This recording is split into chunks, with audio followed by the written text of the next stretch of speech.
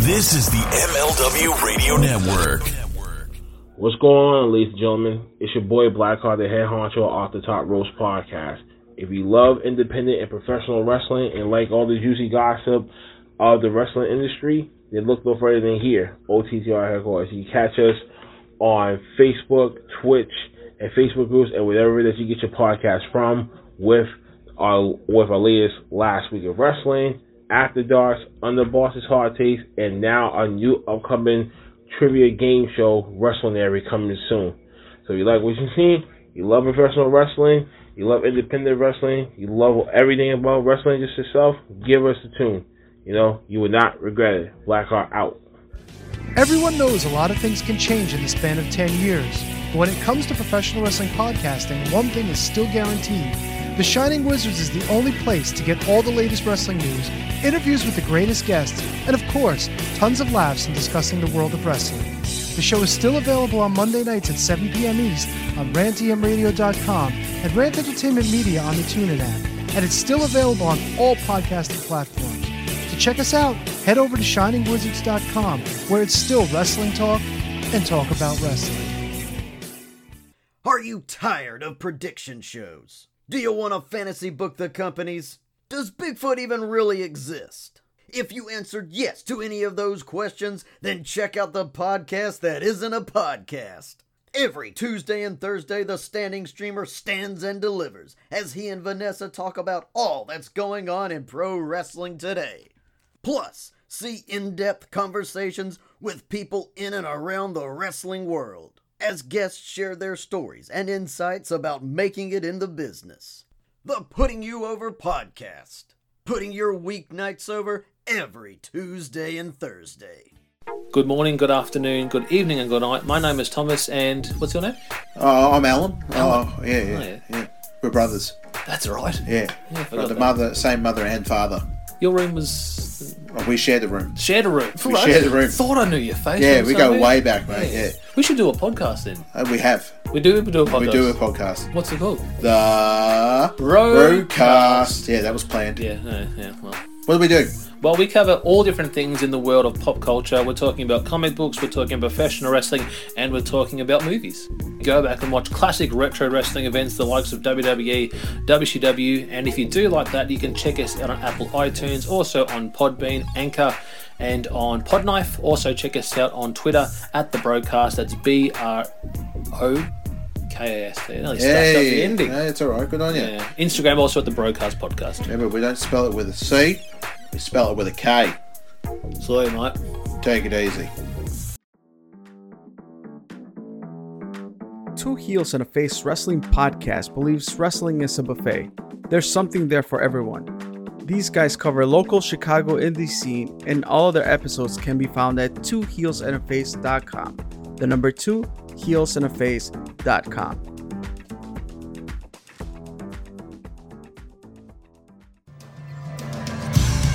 Hey everyone, my name is Referee Tony S, and this is Heat, the wrestling podcast. Like you, first and foremost, I'm a wrestling fan, and for nearly 2 decades I've maintained law and order inside the squared circle in New England and throughout the country, working with some of the best and brightest from wrestling's past, present, and future. Now I bring my authoritative tell-it-like-it-is style to the podcast world. Join me each week as we go through all the major headlines from the global companies, independents, and in between. And most importantly, the women will receive the coverage and headlines they truly deserve as they'll empower the second half of the show. Plus, I'll introduce you to my friends and colleagues within all forms of wrestling and entertainment, answer your questions, anything goes. No holds, well, questions barred, and throw in some fun surprises along the way. Get ready for the spark that fuels the flame. Listen on Spotify, Anchor, or wherever you get your podcasts.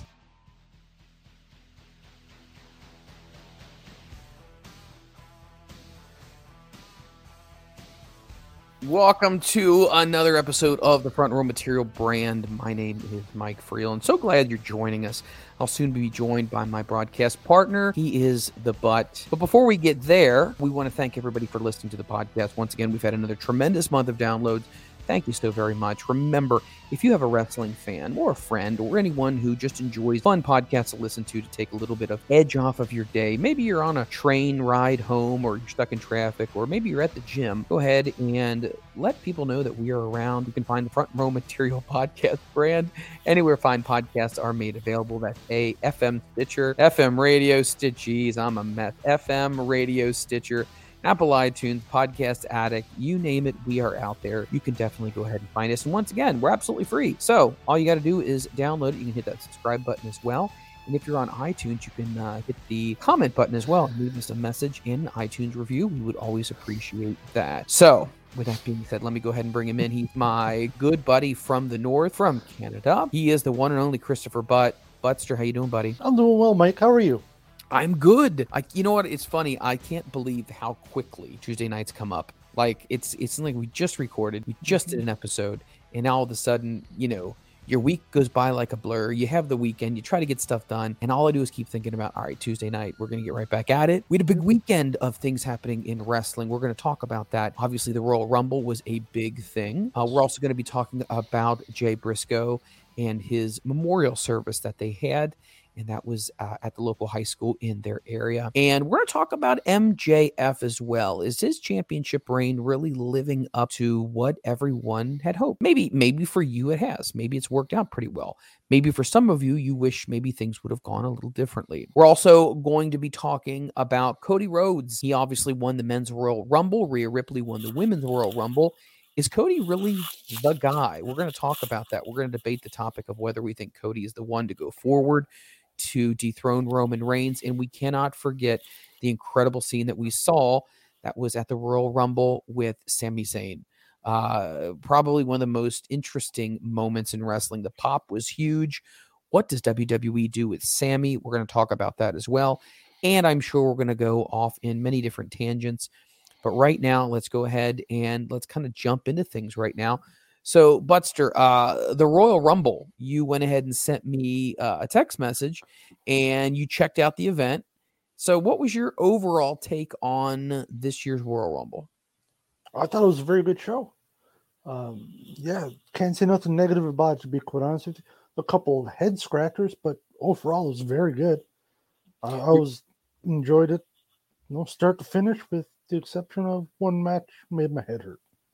Were you surprised they started the pay-per-view off with the Men's Royal Rumble? That kind of surprised me in a way.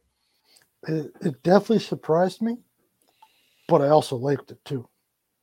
You start off with something like that, you got instant attention. People are drawn in right off the hop. Perfect. It's not rocket science. It gets done in events all the time. Sure, you don't start with something quite that huge. Right, but no, it was good. Right, the whole thing was good. Gunther, Walter, man, we've had this discussion. I've had this discussion with everybody. I still don't get the whole Gunther thing, but he looked like $1 million in the event. He looked great. Did a great job. The winner, even Stevie Wonder could have seen that coming. True, right? That was a no-brainer. Right? You knew it was going to happen. Right? I'm not disappointed. I'm far from disappointed with it. Right? So I enjoyed that. And yeah, why not? The only knock I have on all the Royal Rumbles, stop pointing at the flag with the WrestleMania flag. Just stop that. I don't know. It's just hokey and meh. Been there, done that, played out, carry on. I just don't get it. But no, I'll tell you that the event was fantastic. I didn't quite get the Mountain Dew dark match, whatever that was called. It was blackout neat. match. It was kind of interesting, but it didn't do much for me.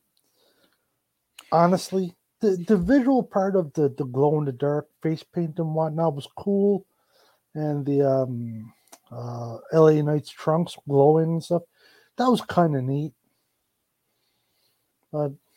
Wasn't my cup of tea. I'm not saying it wasn't good, just for me, it wasn't my thing. we're definitely going to be talking about the Mountain Dew blackout match, because I think a lot of people really weren't sure what a blackout match was.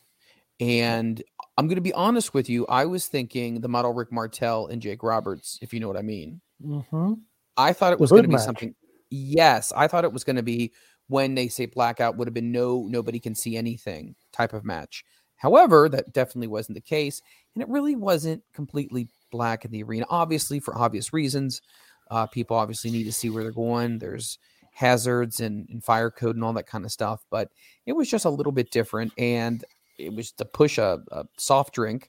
So I'm sure they got plenty of money to go ahead and put on a match that was sponsored by a big company like Mountain Dew.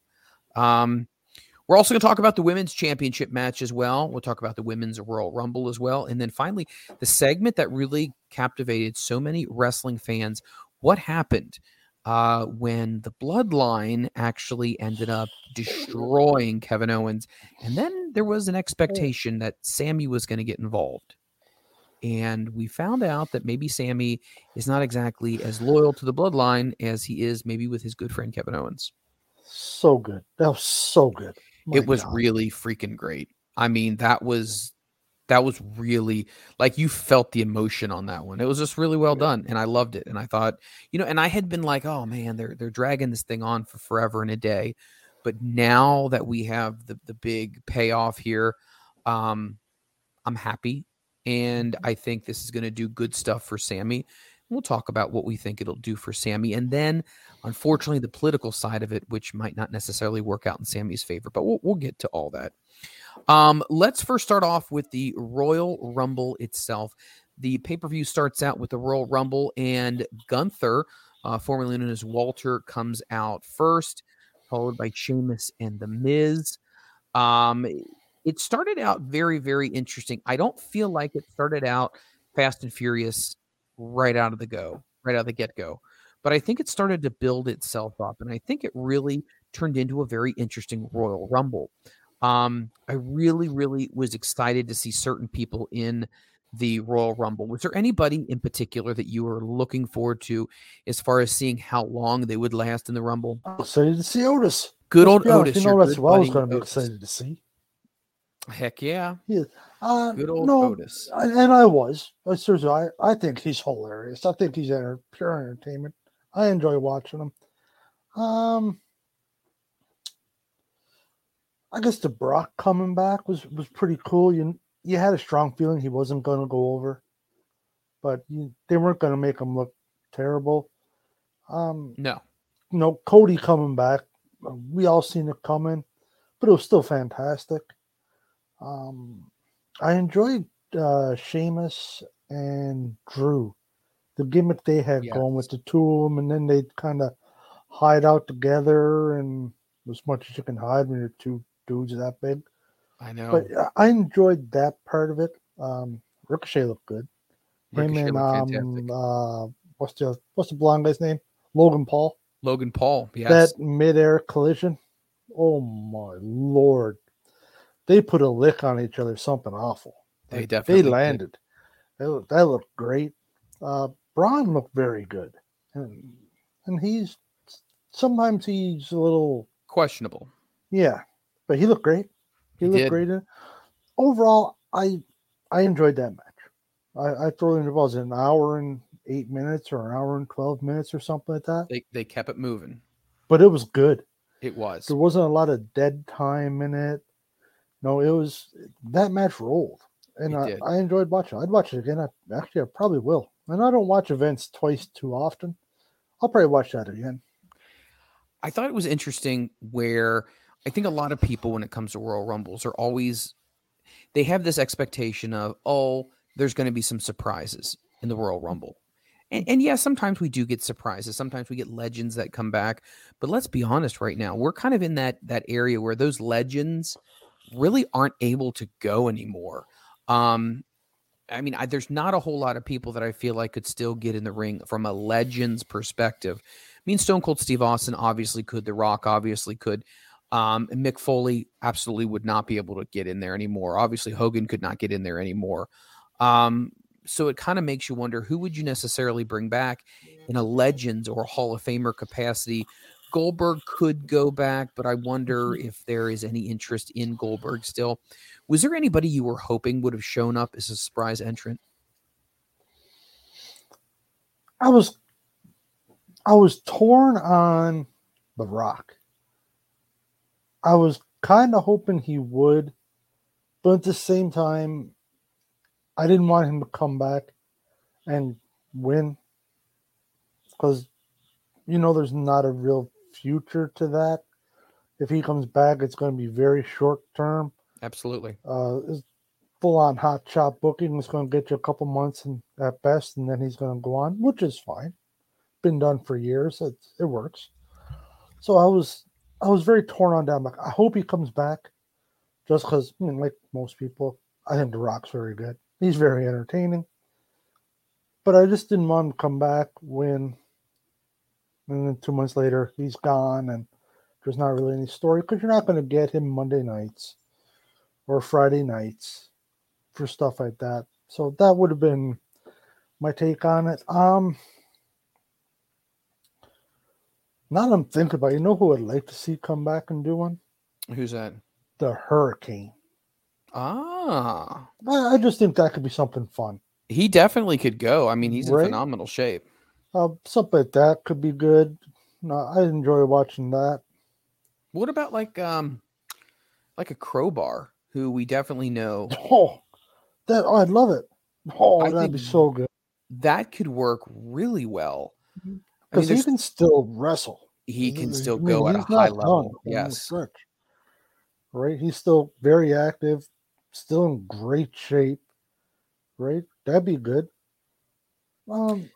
Somebody a little bit different just popped into my head now. What about the Road Dogg? I don't know. Did you? I don't know if he can still go. But still, if they're nostalgia, in for a couple minutes. I don't know. Well, the funny thing you mentioned about that is, did you catch Raw 30? No, I don't get that for 2 more weeks. Oh, that's right. Okay, so if you go into YouTube and you check out Raw 30 in the highlights, so DX had yet another reunion, and so it was Road Dogg, and it was Shawn Michaels, it was Triple H, and Kurt Angle. So Kurt Angle was just hanging out with DX, and you could just tell, like, they are legends. They are Hall of Famers, no doubt about that. I mean, and they definitely had their time. But you can tell just by looking, like, they've all kind of accepted the fact that they're not making one-off in-ring spot moments. I mean, even X-Pac, Sean Waltman had made a comment on social media that he appreciated the fact that everybody wanted to see him, but he was like, yeah, I am not able or in ring shape right now to go. Which, I mean, he's honest. He still keeps himself typically in really great shape, but he just also mentioned, probably not a great idea to go again. What about Al Snow? I don't see a problem with that. I think Al Snow could come out. I think that would be cool.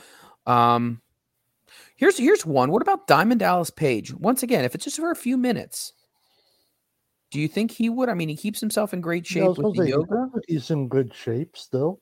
Yeah. Why not? For something like that, like, you're not going to have him come in and go 30 minutes. No, absolutely not. Right? There are very few legends you're going to bring back that are really going to tear it up like that. But have him come back for 5-6 minutes, maybe put somebody out, actually put on a little bit of a show, but you're not going to have it revolve around him. Full on it's the nostalgia to it. But have him come back, he puts somebody out, and then he gets put out. Right? I can't see why not. Something like that. Hardcore Holly, he's still wrestling. Right? Last time I seen he was like something cut out of granite. Yeah, I haven't seen him in a while, so I'll take your word on that. I haven't seen him, but he was at GCW. It was maybe a year ago. Okay, a year and a bit ago. Jesus, he looked bigger than before. He looked like he was in good shape. The Godfather? No, I like The Godfather. No, I'm with maybe you. that's more of a bias thing. I enjoy him. Yeah. Let's try now. Who else can I think of? I mean, I said Goldberg before. That could be something. John Cena could have been something else. Yep, But Cena. I don't know if you want to put somebody like Cena out there when you know for a fact that most likely, I mean, do they want to come out just to be tossed out? You know what I mean? I feel like there's certain names that really want to be, if they're going to be involved, it has to be worthwhile. You're not going to bring back your top shelf legends. Generally speaking. Right. Right? Because what's going to be your payoff on it? You're bringing back, you're going to get a big pop. But generally, when you're bringing back a legend, it's a surprise. So it's not like you're going to get extra fans watching. The place is already going to be sold out. It's not going to get any more buys online. Right. Unless the rumor comes out that, hey, so-and-so is going to be coming back. So you're going to bring in your mid-carders, realistically, and that's not to speak disparaging of them, but it's generally going to be your mid-carders, upper mid-carders, right? That's who it's going to be. Once they'll come in, you're going to remember them. They were popular. You enjoyed them, but you know they're not going to win. Had you heard the rumors about the Boogeyman potentially wanting to come back to WWE? They've been saying that for years. I know. But Boogeyman, I definitely still think he could go. And here's the other thing I'm going to tell you. When you do watch Raw 30, The Undertaker brought back the dead man, or the motorcycle gimmick. Yep. And he was in a segment with Bray Wyatt. So he looked pretty good. So, but once again, like you said, you're not going to bring back your top shelf guys for the simple fact that they're not just going to want to be a part of something and then get thrown out. So you're going to have to be pretty selective, especially like you said with your mid card guys. So I'm wondering, you know who I always was surprised that never made an appearance in WWE, even a one-off? Abyss. Isn't he a trainer? Or he's a producer. Producer, yeah. He's a WWE producer, but you know what I mean, though. If you're Abyss, like, and I get it, like, and I've seen him wrestle in person, and I've actually had a chance to go out to dinner with him.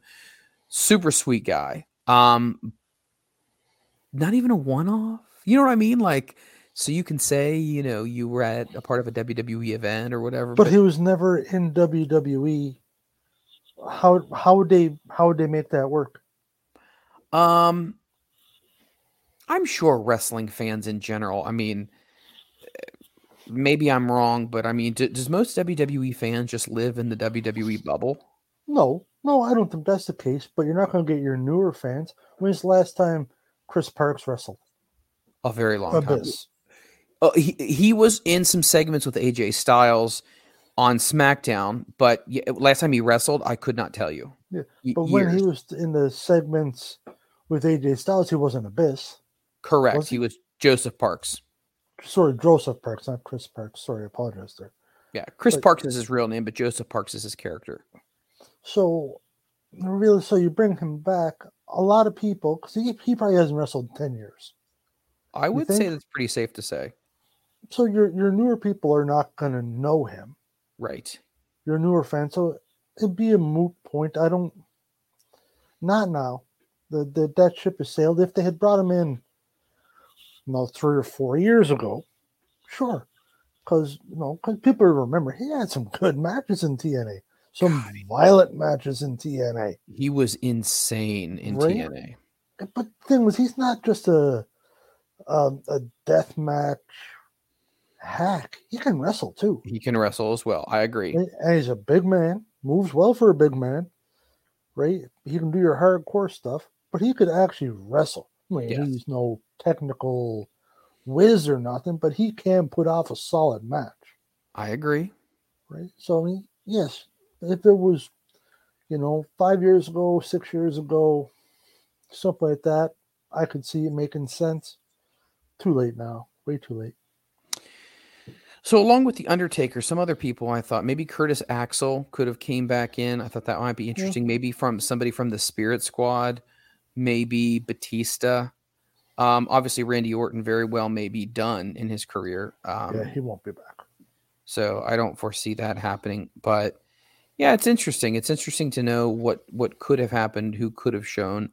But Booker T did show up and was in the Royal Rumble, which I thought was interesting. Now, it wasn't super long, but he was in the Royal Rumble, and I guess that was our token surprise legend, which was fine. Bring back Duke the Dumpster. Were you big on the gimmick era? It sounds like you were really big on the gimmick era. Not really. I liked him though. I don't know why. I mean, Trash Man. Yeah, when was he around? I don't know. I was a young fella. I just remember him. I was like, he's kind of cool. He was around. I want to say Duke the Dumpster Droese was around in 95, 96. No, it was before that. I don't know. I'm looking it up right now. Okay, Duke the Dumpster Droese. When was his time in WWE? Let's see here. Michael David Droese is an American retired professional wrestler and special education teacher. Oh, that's cool. He's best known for his appearances in the World Wrestling Federation between 1994 and 1996. So he was there for, a span of 2 years. 94 to 96. Somebody like him. What about Haku? I mean, Haku is a bad dude, but I think even he is getting a little up there. But he's still wrestling, I think. The Godwins probably wouldn't work as well either. Well, Henry had neck issues, wasn't it? Or back issues? He definitely had some issues. I'm not really sure which one of it was, but yeah, he had some issues. And Phineas, he's a chef now somewhere. He is. He's wildly successful. Yeah, so I doubt he... Well, you never know, though. Why not? For a one-off thing? Can't hurt. Come back as Midian. Would he be naked with just the fanny pack? I hope not. Be interesting. That's my opinion. Let's not do that, please. Here's a guy that I feel like would be interesting. I know we're going off on a tangent. I warned you. Shocking. But a guy that I thought was interesting in the simple fact that it was just so weird, was Mantar. You remember Mantar? Vaguely. Okay, so he was in the WWF in 1993. So he was in there. His name is Mike Halleck. He was born May 14th, 1968, so he's 54. Nowadays, 54 is still not out of the realm of still performing. Do you remember what he looked like? I remember the Jesus big helmet. He had that big bull bison head. Yeah, look him up as you're doing that. So here is how this came to be. World Wrestling Federation 1996. In April of 96, Halleck returned to the WWF in his role of Goldust's unnamed bodyguard. He appeared with Goldust at the In Your House 7 in his corner against the Ultimate Warrior. Goldust eventually lost. Halleck attacked Ultimate Warrior, but was overpowered by a body slam. And then in 1997, Halleck then worked for the United States Wrestling Association as Tank, a masked member of the Truth Commission. He won the USWA Unified World Heavyweight Championship on March 15th of 1997. And he was originally in WWE 1995-1996, even before that as well, a little stint here and there. So, and he was in WCW as well on Nitro. And he was, I don't even remember him being in WCW.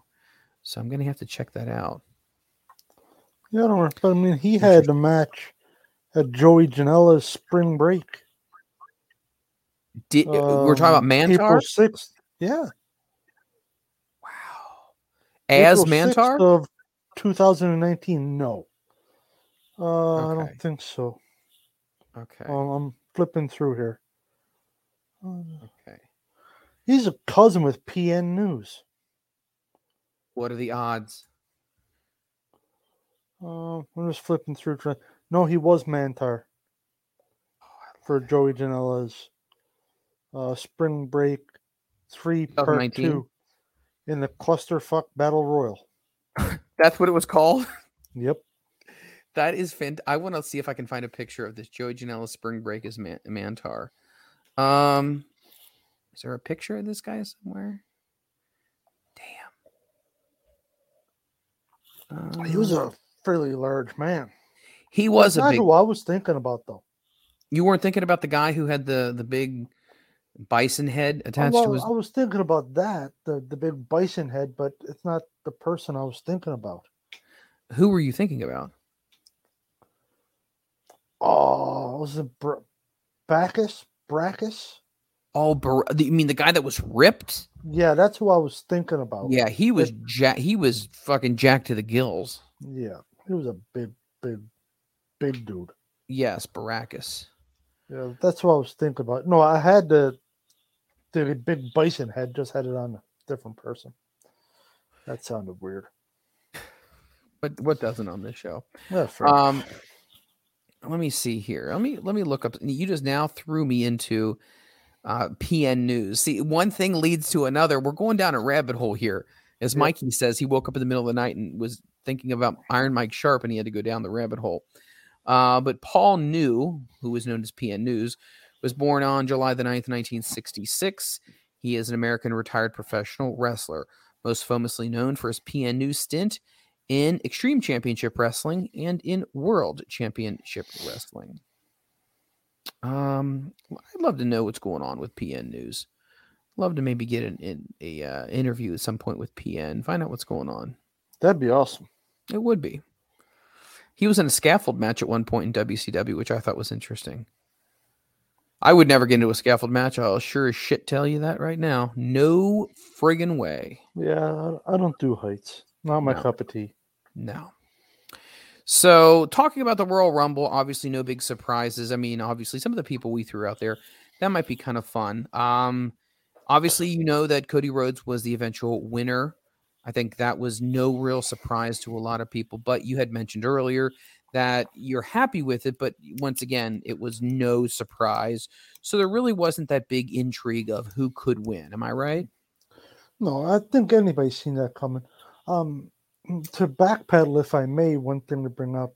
What do you think of Kofi's little botch there? Have you seen the show? I have seen the show. Before I speak too much. Yes. That was a bit disappointing. I was hoping he'd pull that off. And I'm not speaking ill of Kofi. He's amazing. But I look forward to that. Because I'm like, oh, he's going to land on the chair and not be eliminated.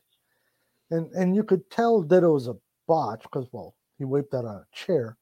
But even the commentators like, oh, well, I think only one of his feet touched, and they were trying to make it to where he could stay in it.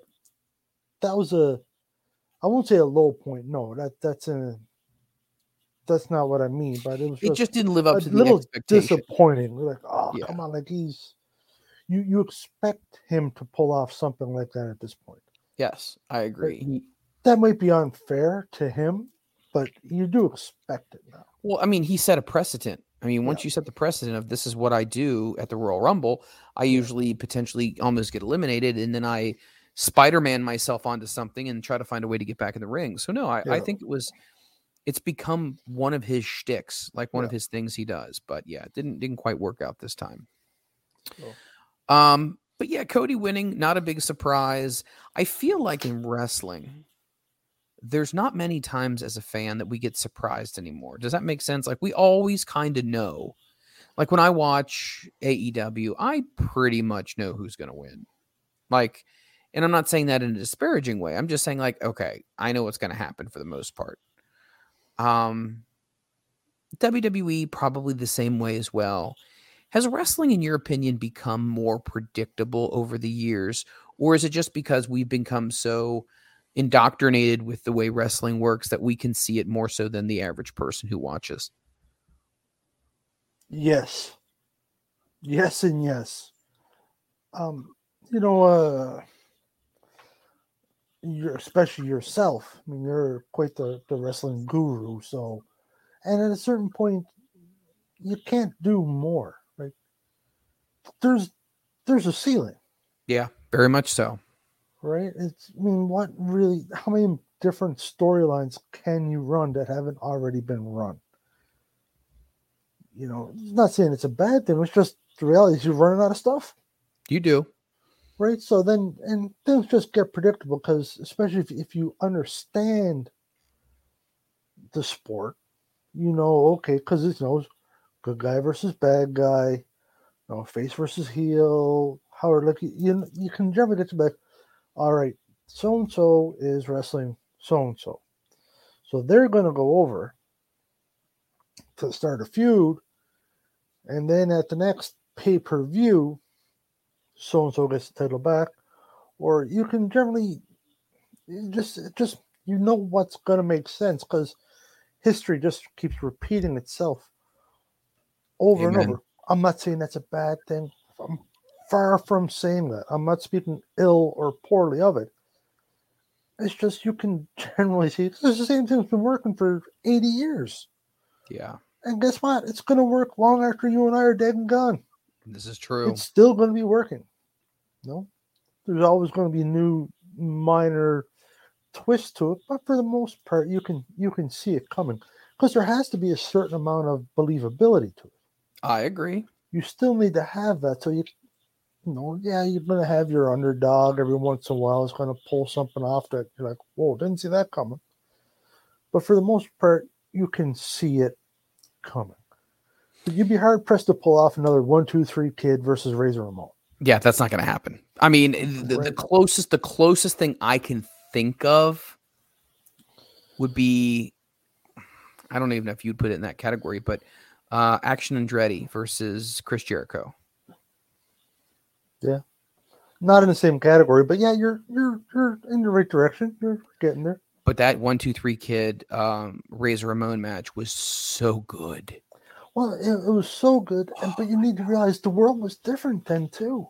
It was. You couldn't just go on to Google and be reading a bunch of shit and talking to 50 people on Facebooks or Twitter and all that stuff, and it just wasn't how it worked then. It was a different world, my friend. Right? Good, bad, whatever it is, but it was different. Right? And things were just different. And you had that belief. You believed a little bit more, I think. I would agree with that. Right, or I don't know if that makes sense, but you just believed. No, it does. You knew it wasn't real. Correct. Right? Like you knew it was predetermined off, but you just believed a little bit more. That's all. But I mean, that was a massive upset. Razor Ramon was a star. 1-2-3 Kid, not so much. Right? And then when he wins, that's huge.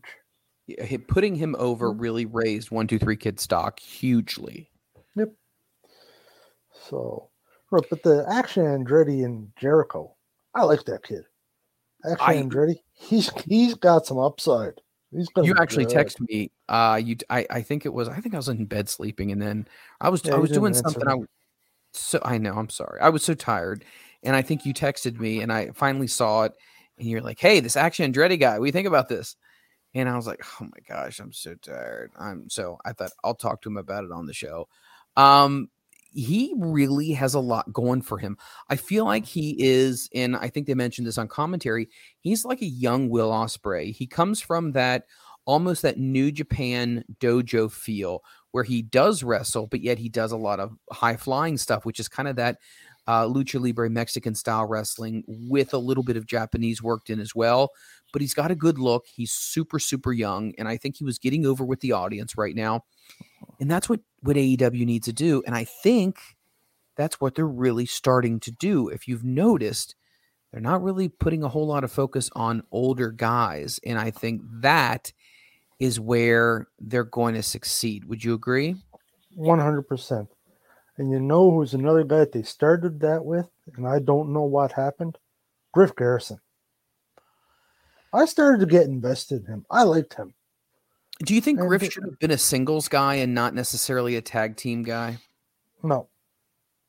So he wasn't. Like he wasn't them together. Quite, I did because I think they both needed a little more seasoning. Right. They weren't. Neither one of them were ready to be running matches on their own quite yet. They're close, but they just need a little more seasoning. Right. And unfortunately, it just got lost in the shuffle. And I like that gimmick, to be honest with you. I enjoyed them. What are they? The cheerleaders or whatever they are? Varsity Blondes. The Varsity Blondes. Okay. I enjoyed that gimmick. I really did. And I thought Griff was going to be your breakout star. I honestly did. I thought he was going to be,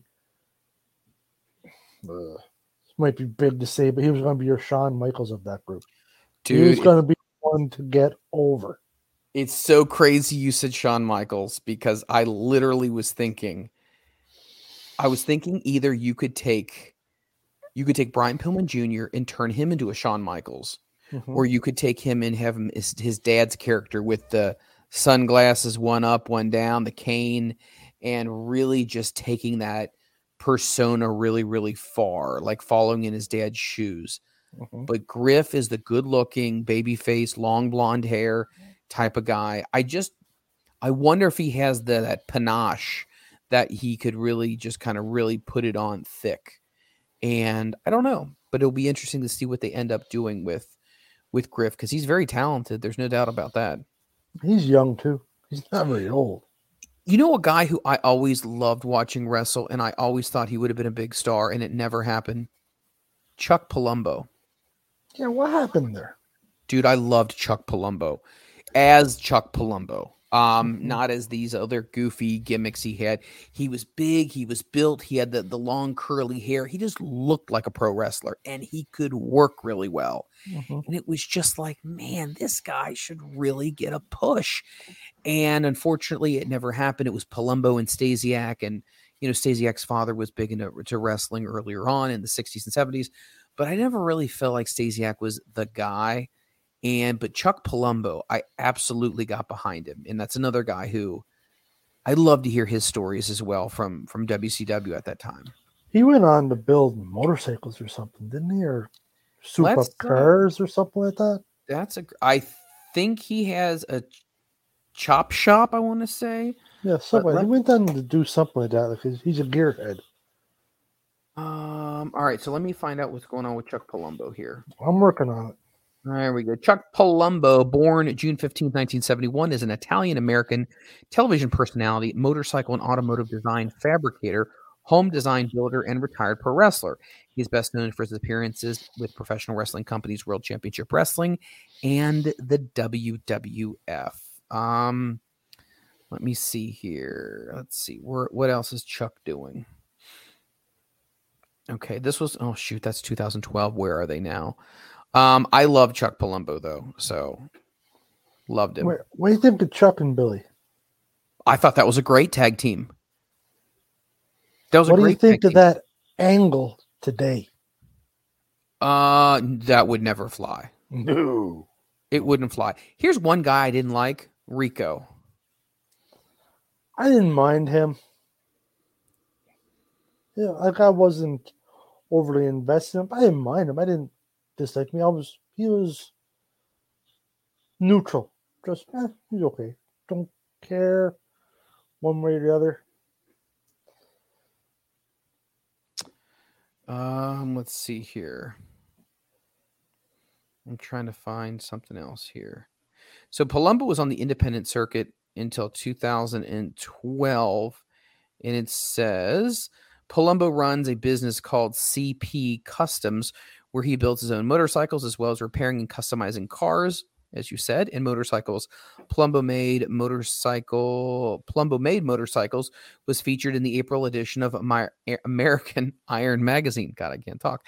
In 2009, Palumbo built a motorcycle to raise money for veterans who were returning home. He rode the bike across the country to gather donations for a raffle, with 100% proceeds going to Fueled by the Fallen, which is a nonprofit organization that supports troops as they return home. Now, see, that's the kind of shit that I like. I respect the shit out of that. Like, I liked him a lot as a wrestler, but now knowing that he did that, even more kudos to him.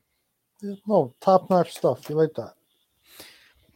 Something else that was very interesting, Chuck Palumbo's brother, Chris, was awarded several medals for his military service in Afghanistan, including the Silver Star. Palumbo is also good friends with fellow pro wrestlers Batista, Mark Jindrak, Booker T, Chavo Guerrero Jr., and Rey Mysterio. He was also close to former tag team partner Sean O'Haire, who did unfortunately pass away in September of 2014. Palumbo resides in San Diego, California. He has a daughter named Charlie, who's an aspiring DJ. In 2016, Palumbo reportedly saved a woman from a car accident by lifting the car and then lifting the woman out of the car. Well, he's a hoss, so that doesn't surprise me. The man is put He's to... a straight up unit. I mean, he's dude, a big dude. Gosh. You What just brought up a name Yes. I haven't thought of in a very long time. Yes. Jindrak. Mark Jindrak, yeah. Why did he not get over? Dude, I see. You talk about another amazing athlete, I know. handsome devil, great shape. What happened? I feel like a lot of times in the WWE, if you did not have an over-the-top personality, you kind of got lost in the shuffle. Because let's think about the WWF at that time, right? So WWF buys out WCW. So at that point in time, anyone who was still on AOL Time Warner contracts, they just let those bad boys keep going. So your big-name top stars let those things go because people who wanted to continue to wrestle, Vince would buy out their contract for pennies on the dollar. So I think he was like, no, I really want to still wrestle. He came in, and I think he just got lost in the shuffle. I mean, even WWE in 2002, you still had The Rock. You still had Stone Cold Steve Austin. You still had Triple H and Kurt Angle and The Undertaker and Jericho. And you had a lot of guys that were still like really big deals. And the Dudleys really were dominating the tag team world at that time. So for a mid-card guy like that, he really had to stand out. And I think I hate to say this, the stench of WCW being on him definitely did not help him at all. And unless you really ingratiated yourself with Vince and the WWE culture, I think a lot of people who were former WCW guys that came over really were not looked upon highly. And I know a lot of wrestlers have said that before. Like, well, we're not going to get put over, current WWE guys because obviously we're the outsiders, if you will. So I feel like he just got lost in the mix. But great wrestler. I mean, he was strong. He could technically wrestle. He was also a high flyer. He had a great body. I just don't know if he had that personality on the microphone that was really, he didn't really sell himself, if that makes sense. I mean, he went down to Mexico and did very good. And he's an actor down there on a soap opera or something or another. There's a random fact of the day, Freeland. You're welcome. I was just about to say, I do appreciate you doing that for me. Thank you. Random facts of the day. And who is this again? Mark Jindrak. Mark Jindrak. Interesting. That's a really interesting last name. Yeah. Jindrak. Remember Johnny Stromboli? Take a shot. Yes. Johnny like the Bull. Yes. He was interesting too. I kind of like that gimmick. He had that. I think he was part of. I think Palumbo was a part of the. God, what did they do? They did a gimmick, and I want to say it wasn't the full-blooded. It wasn't the full-blooded Italians, but it was another gimmick. It was. Geez, why can't I think of this? God, he was a part of some other faction that Palumbo was a part of as well, and I don't know. But yeah, he was a big dude. We're working on it. He's a big dude. I don't. There's something I like that gimmick. He just I don't know, your stereotypical mafioso tough guy. Right. Hold on. It is the Full-Blooded Italians. So in February of 2003, Palumbo formed the Full-Blooded Italians, FBI, in WWE. Now, the faction had previously been used in Extreme Championship Wrestling. But it was after beating the hands of Rikishi, Nunzio threatened to bring in his family to gain revenge in WWE. Well, the next week, Chuck Palumbo and Johnny the Bull Stamboli joined Nunzio to form the new FBI as they attacked Rikishi and his group.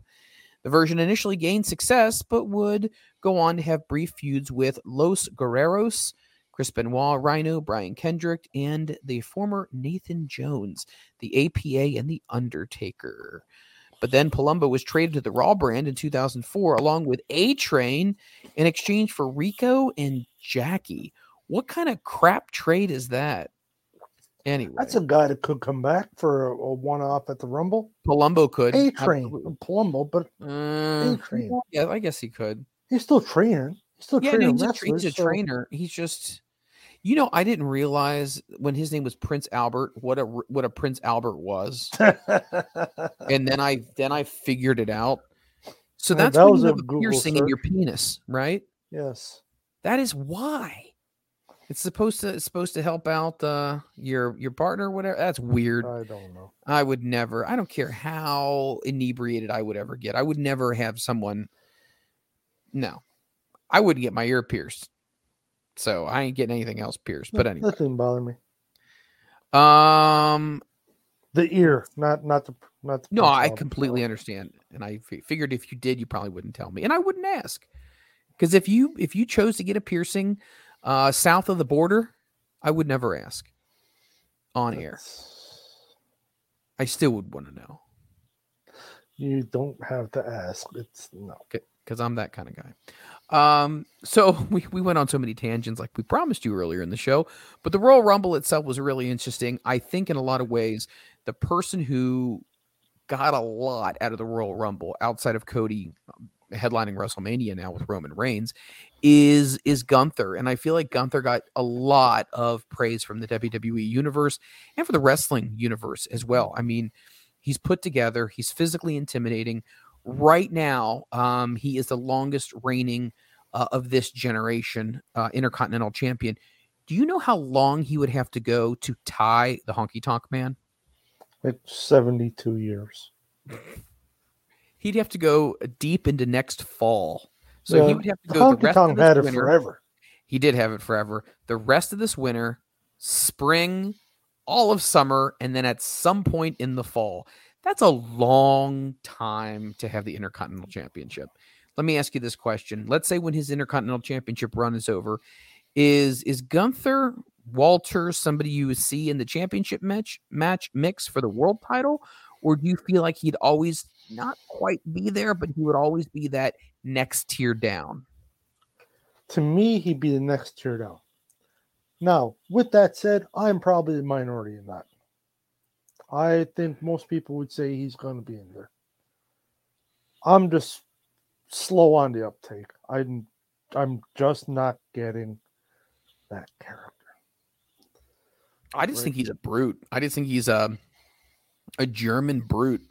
Mm-hmm. So I could see it. You want somebody like him to have significant value to your company. True. Based purely on the fact he's European. Right.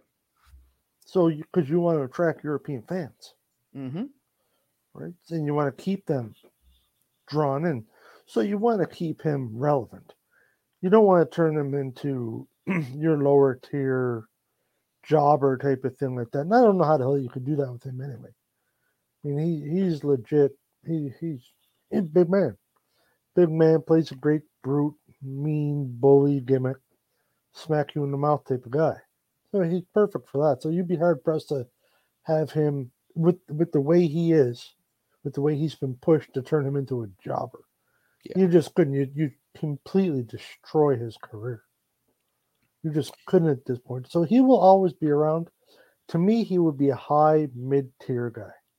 Okay. But I could see him in the title picture because he's over. People like him. How cool would it be to see a Brock Lesnar Walter match? Or they Gunther? Would beat the tar out of each other. Oh my God. But that would be stiff. They'd pound on each other. Yes, they would. They're like, his chops are nasty. Yes, they are. Right, like you've seen Cody's chest after the Rumble. It was black and blue already. Like, he slapped the shit out of him. Yeah, he did. If Will Smith slapped like that, we'd never hear of Chris Rock again. Oh my God. Will Smith. Oh my. Leave my wife's name out of your mouth. Good God. Wow. But here's the funny thing here. Chris Rock took that and then delivered a joke afterwards. Like so, yeah, he was like, man. Yeah. Wow. So, but no, I mean, he's good. I'm not saying he's not. He's just not. I'm just not getting it. I'm not. I don't know why. I don't think I'm stunned. I'm no genius, but I don't think I'm stunned. I just don't. He doesn't do it for me.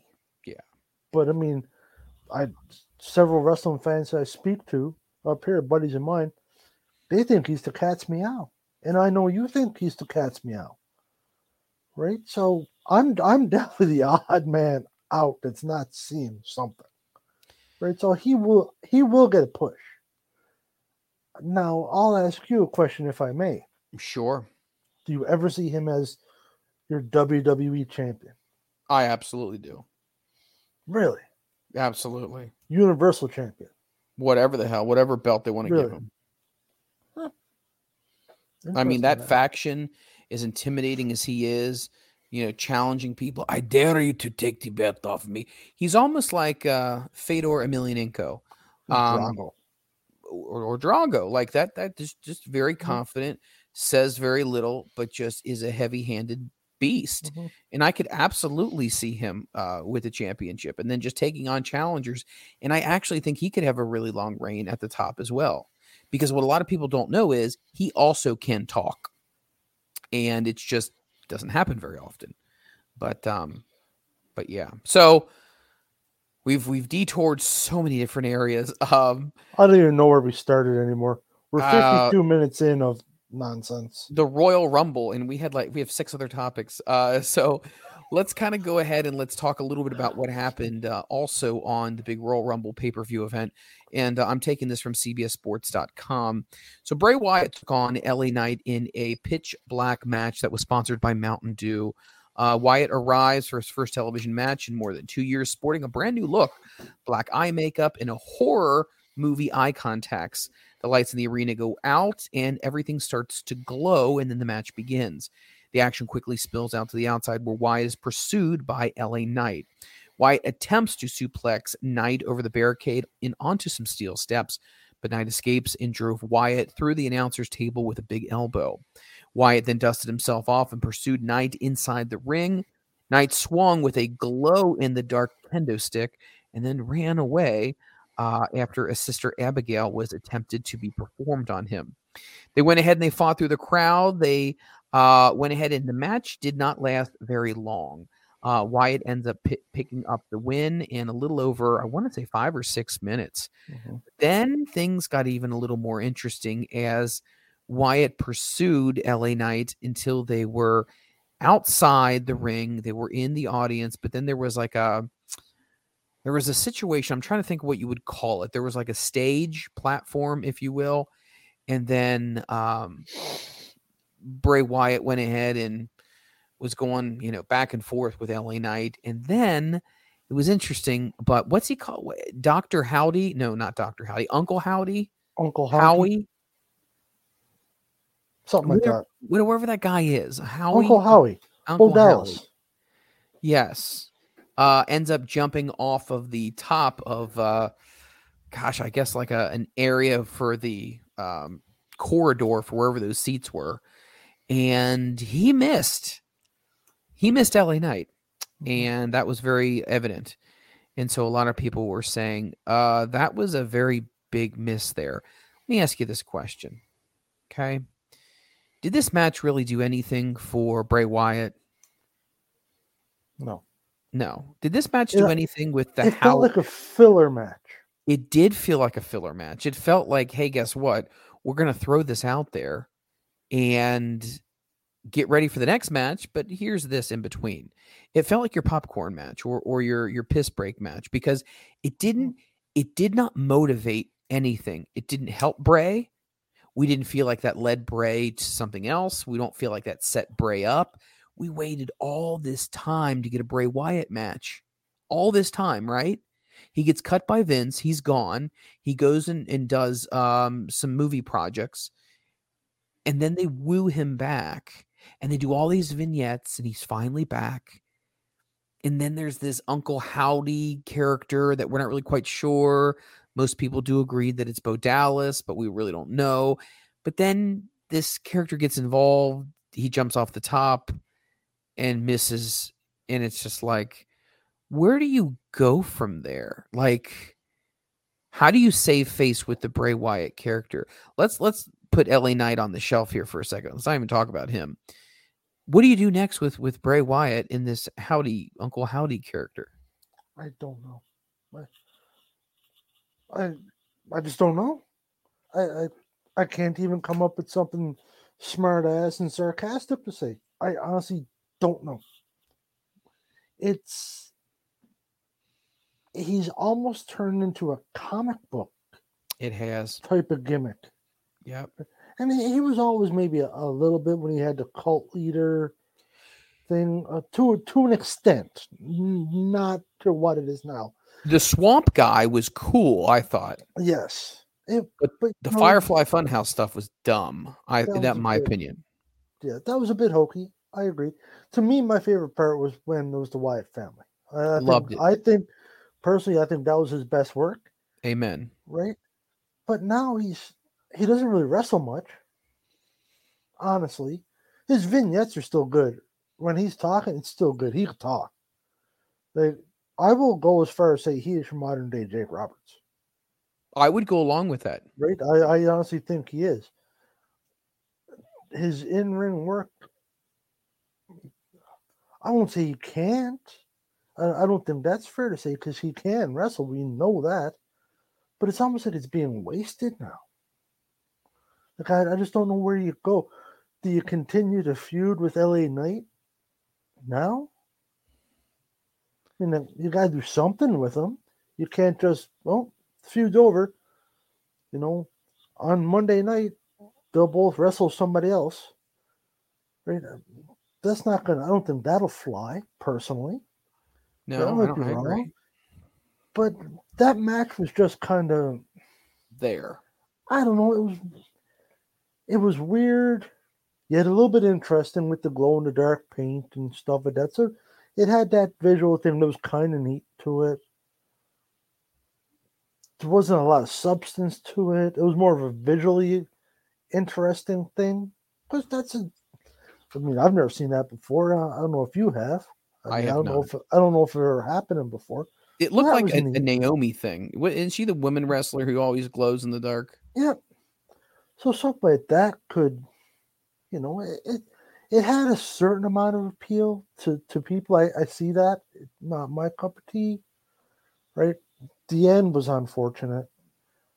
The fact that they showed the replay a couple times too was bad. Like, don't show that, guys. Come on.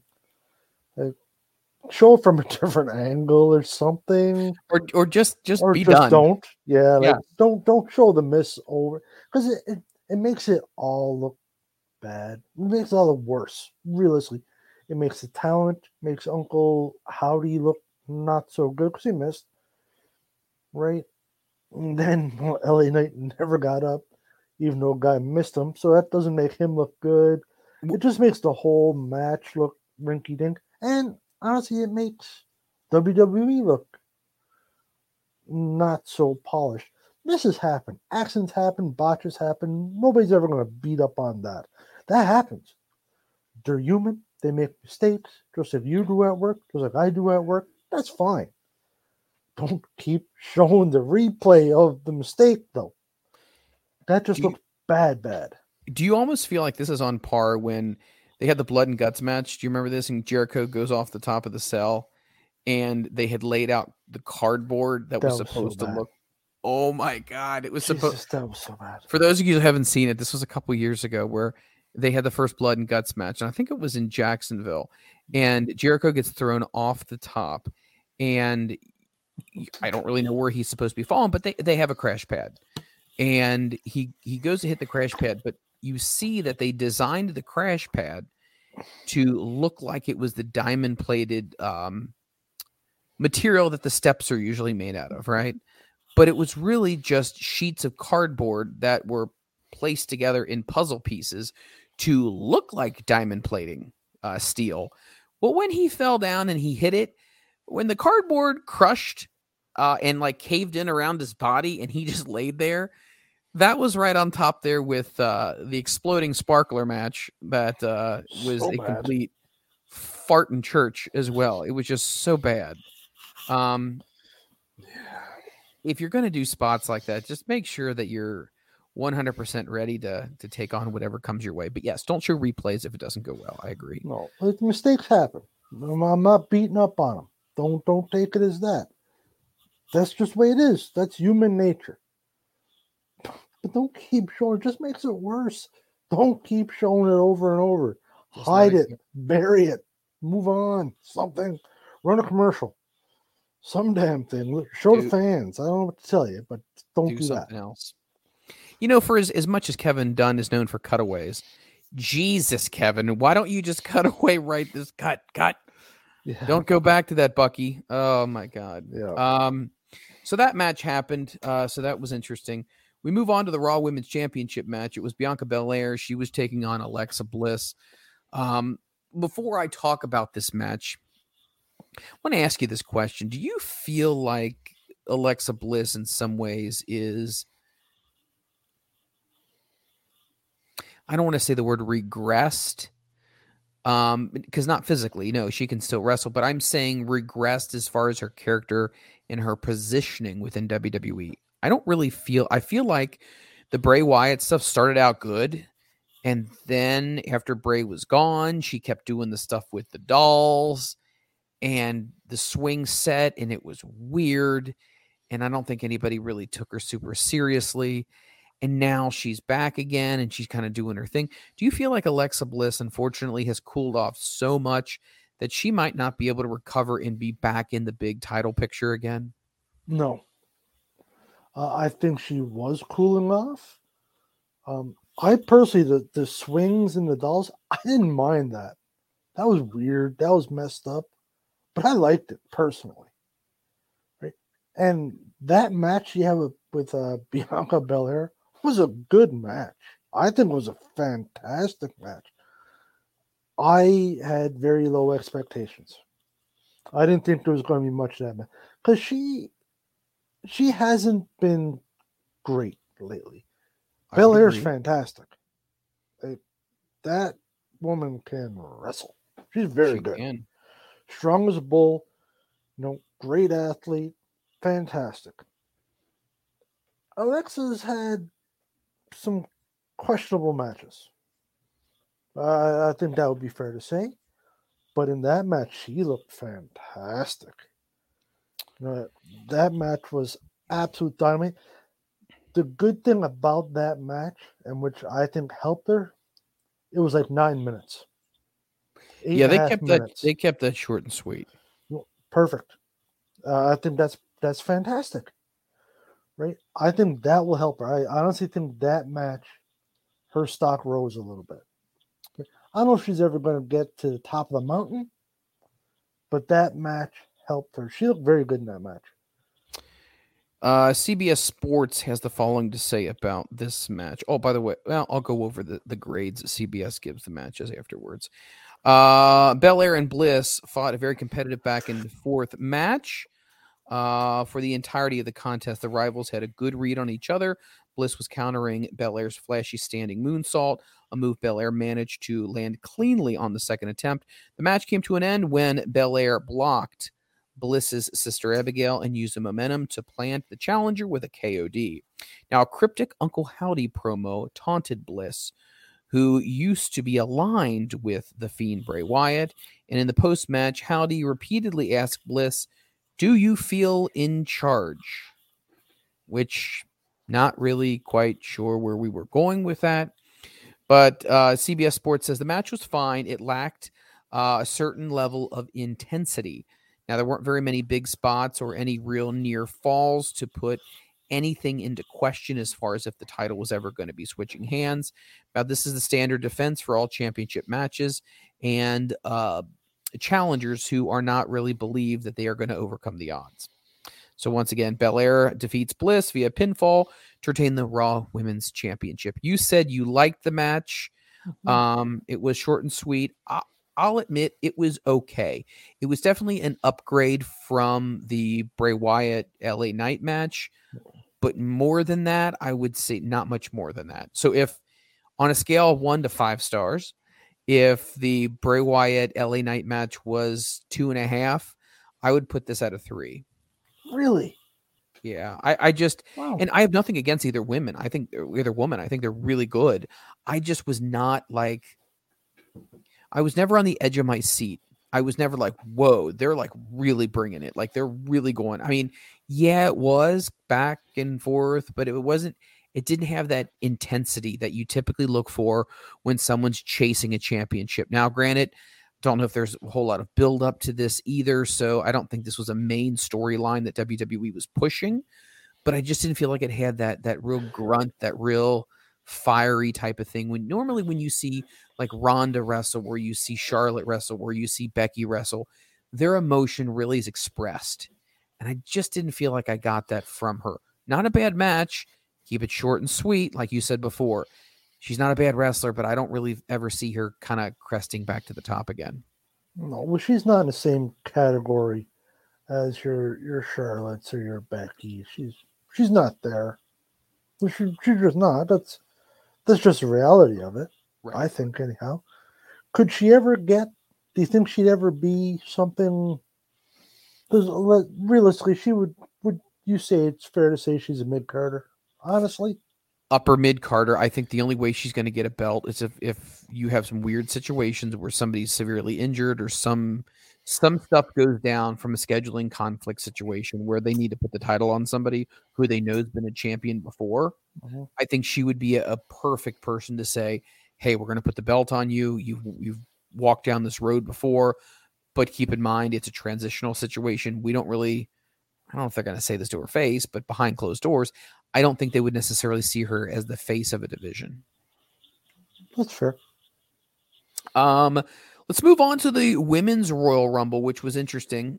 We also know that the winner of this was Rhea Ripley, which was very much deserving. I think Rhea Ripley has put her dues in WWE for quite a long time, and she's definitely great on the mic. She definitely has a presence. She's got a great character, and I feel like it was her time. I feel like if it wasn't now, then it was never going to be. And you need to change things and go in different directions. And I think going with Rhea definitely helped the situation. I think Edge going ahead and starting Judgment Day was the first sign, or was the precursor to Edge using some of his influence to say, hey, look, I really think we need to do something with Rhea here. And I think Beth Phoenix saw something in Rhea a while ago. And I think there was a lot of collective thought process saying, you know what? We don't have somebody like her that's intimidating like her, that has that very unique look like her. Let's go with it right now. I mean, she's kind of like an Amazon type of woman meets Gothic. She is intimidating.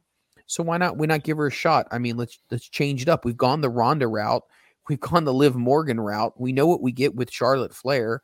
Heck, we thought we were going to have something with Shayna Baszler, which saddens me to say never really came to fruition, because Shayna Baszler is a tremendous wrestler. So why not at this point? I mean, you had Bianca Belair. Why not we go with Rhea Ripley and see what happens? And I think it's a smart move right here. What's your take on Rhea Ripley winning the Royal Rumble? Another one you've seen coming, I think. I think that was pretty clear this was coming. I deserve it, 100% deserve it. Much. I mean, I don't feel like repeating what you said, but this hurts me to say, but you're right. Thank you. You're completely right on all aspects. Gee, that really hurt me. Man, that was hard. But you were. You can't bring nothing else up. Everything you said is spot on, right on the money. Give her a chance. See where it goes. We've been there, done that with all the rest of them. Give her a chance. You're injecting what could be a fantastic new feud. Follow me on this one and tell me if you think that this may be a possibility. When we had, so Becky Lynch filled in when there was an injury, and God, I'm trying to remember who it was. I don't want to say it was Naomi or somebody. She filled in, and she was in Elimination Chamber. And that's when she smashed her nose up and the whole 9 yards. And that's when she really became Becky, right? The man. Yeah. That's when Nia Jax broke her nose? Maybe it was Nia Jax who broke her nose. I think it was. Don't even get me started on Nia Jax, but she'll be a part of this as well. Let me ask you this. She went from just Becky Lynch to the man, and that was her coming out party. The blood on the face, the fire. She went into the crowd. She almost had that Tommy Dreamer, like just, feel to her. And that was her coming out party. I think Rhea Ripley is going to tear the house down with Bianca Belair. And I think that's going to be her coming out match. And I think she turns babyface when she wins at WrestleMania, because the crowd is going to want her to turn babyface. And I think what you're going to see is you're going to see the end of her being in Judgment Day, in my opinion. And I think she's going to get a rocket strapped to her ass, and she's going to have the belt for a while. Why wouldn't you keep her as a heel? I just don't feel like it's going to happen. I feel like when people start to see what she's really about and really seeing her on that big stage, they're going to be like, holy shit, she's really good. And I'm really getting behind her now, instead of just being this lost woman inside this group, inside this faction, where they're really focusing on Damian Priest and they're really focusing on Finn Balor. And they're now trying to, unfortunately, inject a lot of Dominic Mysterio. I feel like she's kind of been in the background, but it's just time for her to shine and not be a part of something, just be her. And I think the fans are going to get behind it. No, I'm okay with it. And she's very, very good. Very talented woman. And she could totally do it. I just don't know how you're going to transition the breakup. Because her and Dominic are kind of joined right now. So how do you do it is what I guess what I'm getting at. I'm going to think about that. I'm going to think about that. On next week's episode. I was going to say there's a teaser. Give me a little time to think about that. I know there's a way to do it. I'm just trying to think here. So kind of moving past the Rhea Ripley thing, a couple things that I thought were interesting that I really, really liked. So Doudrop finally returns, and she's now known as Piper Niven. Yes, which is great because that was her original name when she was on the Indies, and then when she was in the UK. I thought that was great. Do I see her being? I see her definitely being more involved in the near future. Now, to what extent, I can't tell you, but I definitely think she's got a lot of ability, and I think she could be really, really good. So time will tell what we see with her. I also think Raquel Rodriguez is going to be a freaking huge star. I feel like she's going to probably end up really being pushed in the title picture big time. I have no doubt whatsoever. I like her. She's got a look. She did great in NXT, still is. And I think she's just one of those people who's primed and ready right now to go ahead and really get a big push. I could see her being involved in a storyline that leads up to WrestleMania, and her being involved in a WrestleMania match. Because it's so early in her push, I probably see it being a tag match, but I definitely see her being a part of something. This WrestleMania? Like in this WrestleMania. Time? Yep. Wow. All right. We also saw Chelsea Green debut, and she now holds the record of the quickest exit from a Royal Rumble. 5 seconds. Yeah, she's been brought into WWE, and her new gimmick is what they call a Karen character. So I don't know what's going to be happening with this. Some people are digging it. I haven't really been sold on her before. The stuff that she had done in Impact Wrestling, I thought was good, but I never really felt like she was the it girl in that company. So we'll see what happens with this new character. Maybe a new coat of paint is definitely going to help her out. Not a big fan of Lacey Evans. I don't care how many times you repackage this girl. I'm not interested whatsoever in her. Why? I don't find her character to be captivating or intriguing. Like, I don't find a quality about her as a wrestling fan that makes me say, I like that part of her. I just don't like, I don't hate her, but I have zero emotion towards her character. I just don't have anything. I'm ambivalent to it. I don't have anything.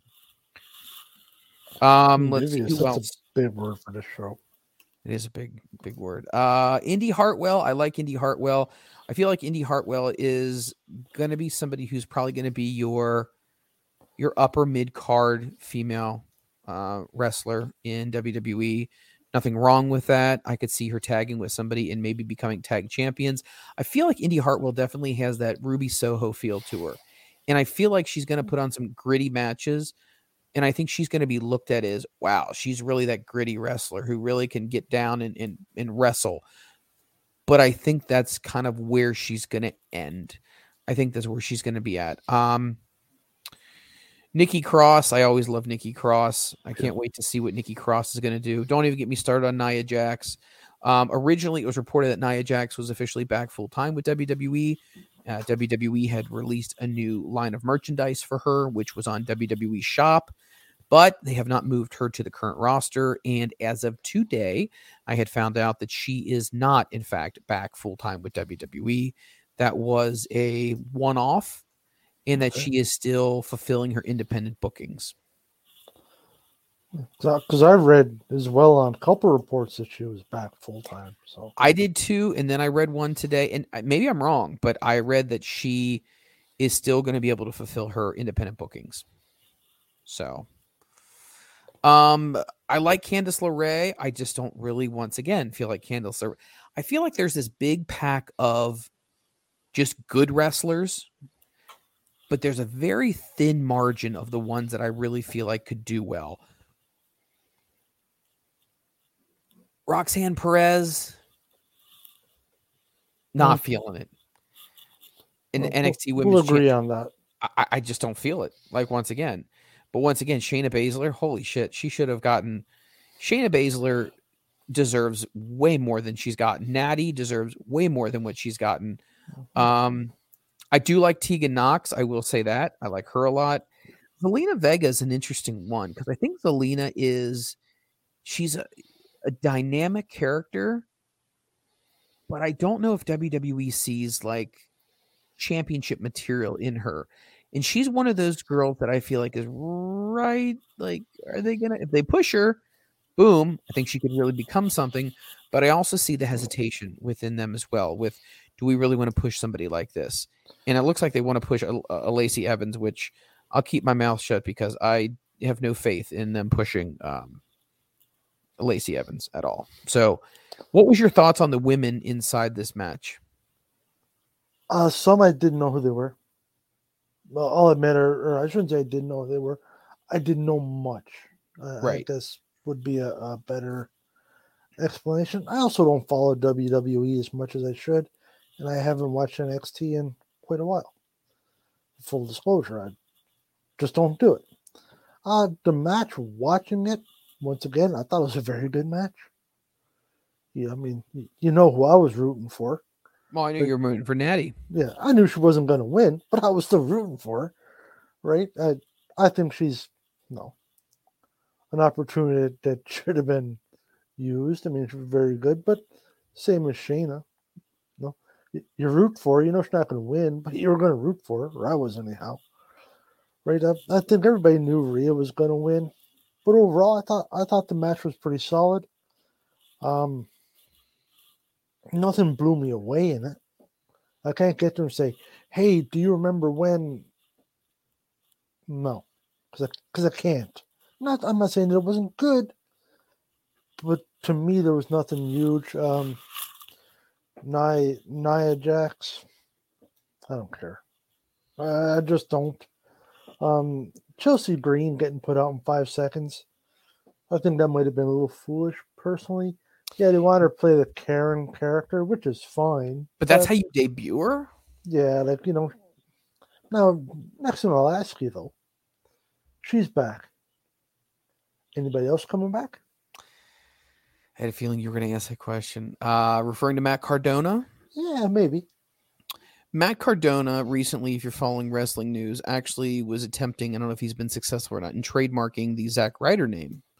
And actually having the rights to the Zack Ryder name, because obviously WWE let that expire after he's been gone from the company for several years.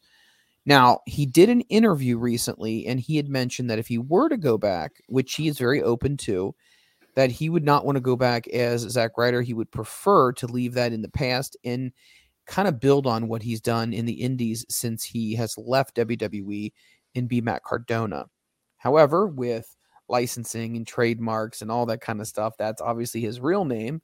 So WWE wants to do something where they're going to profit off of it. So he did say he would like to leave it in the past, but he would be open if, push came to shove to become Zack Ryder again.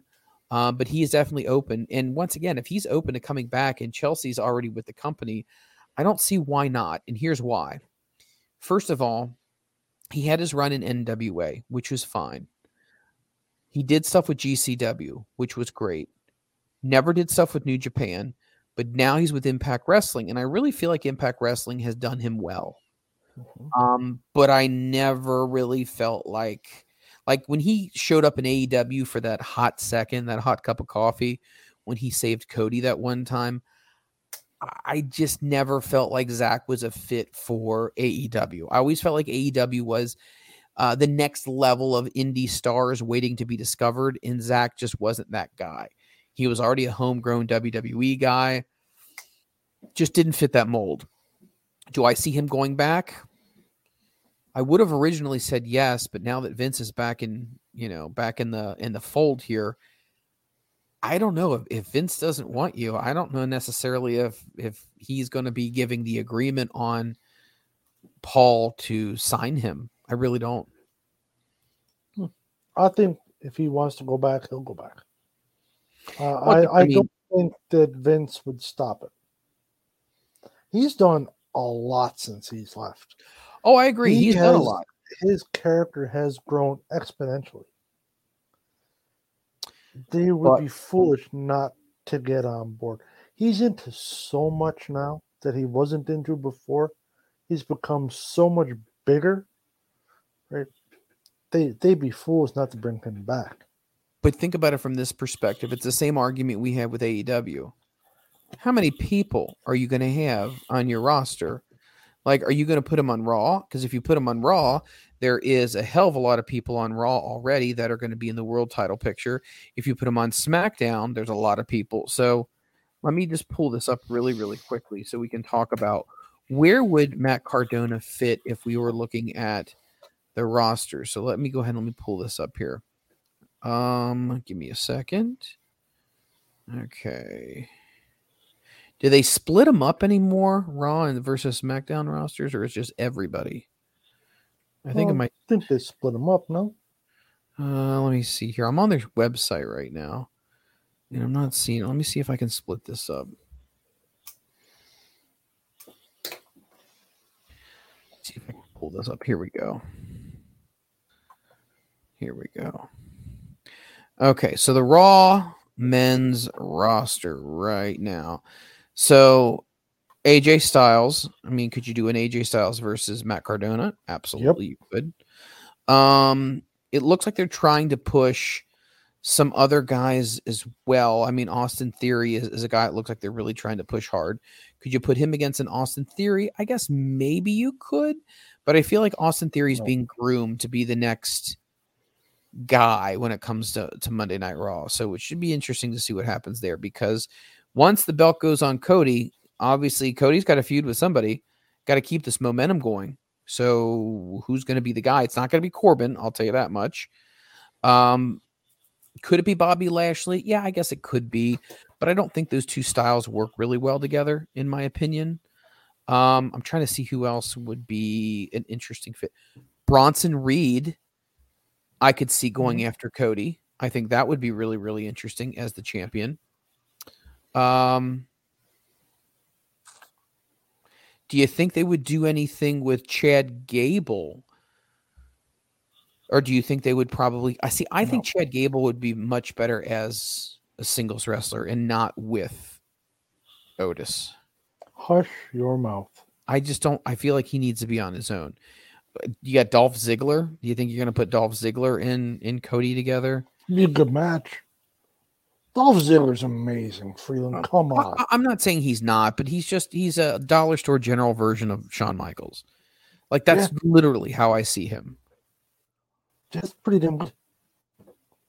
No, he's a Wish version of Shawn Michaels. Oh wow.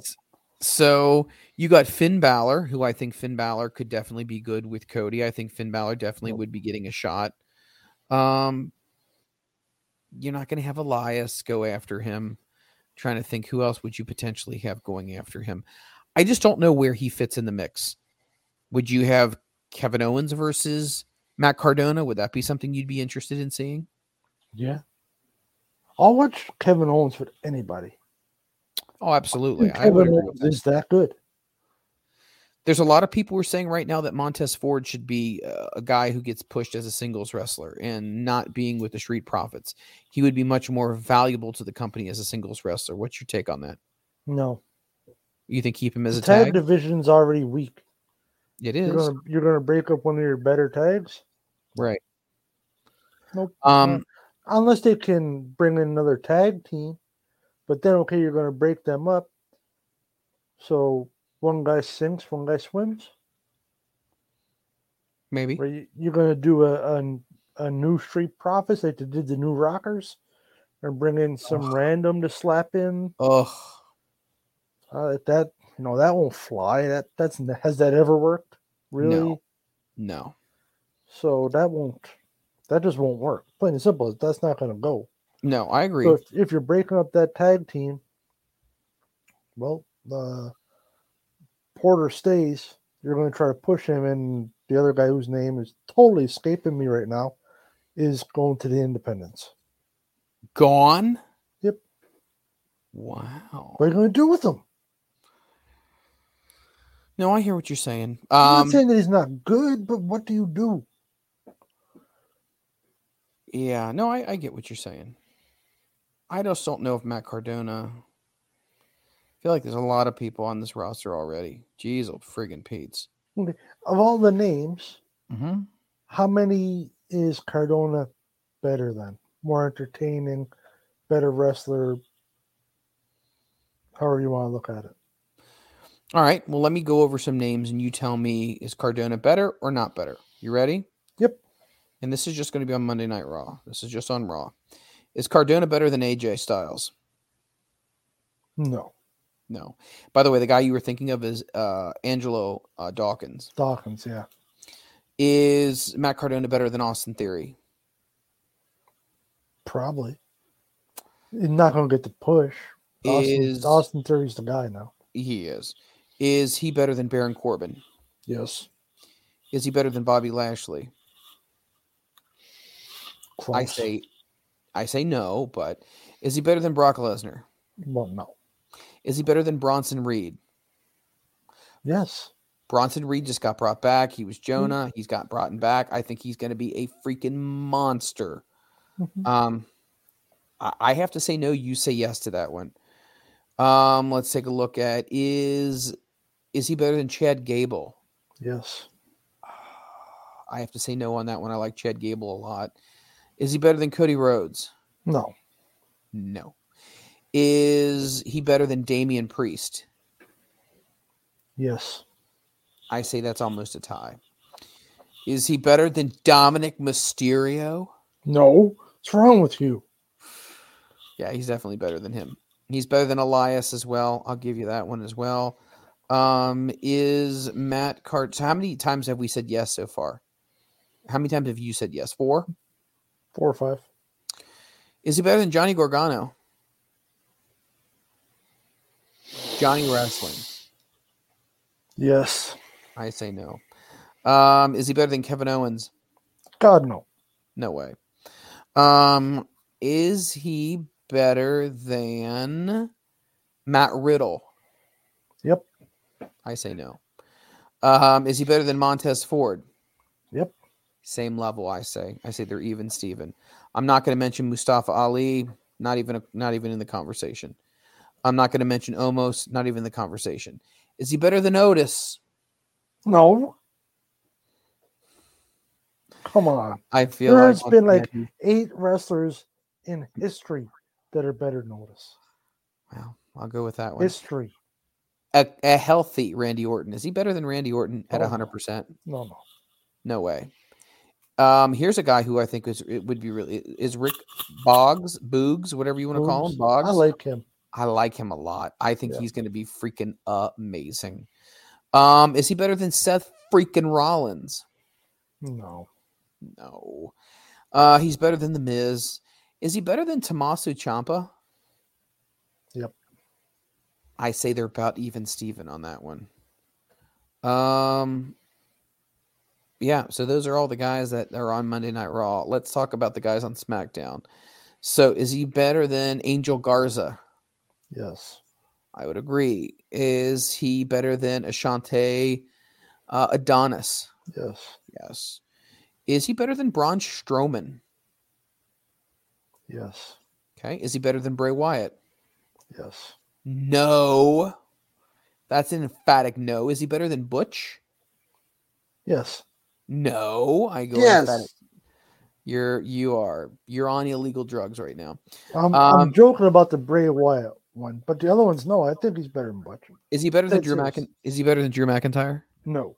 No, I agree. Is he better than Giovanni Vinci? Yes. Okay. Is he better than Humberto? Yes. Okay, I would agree with that. Ivar. Yes.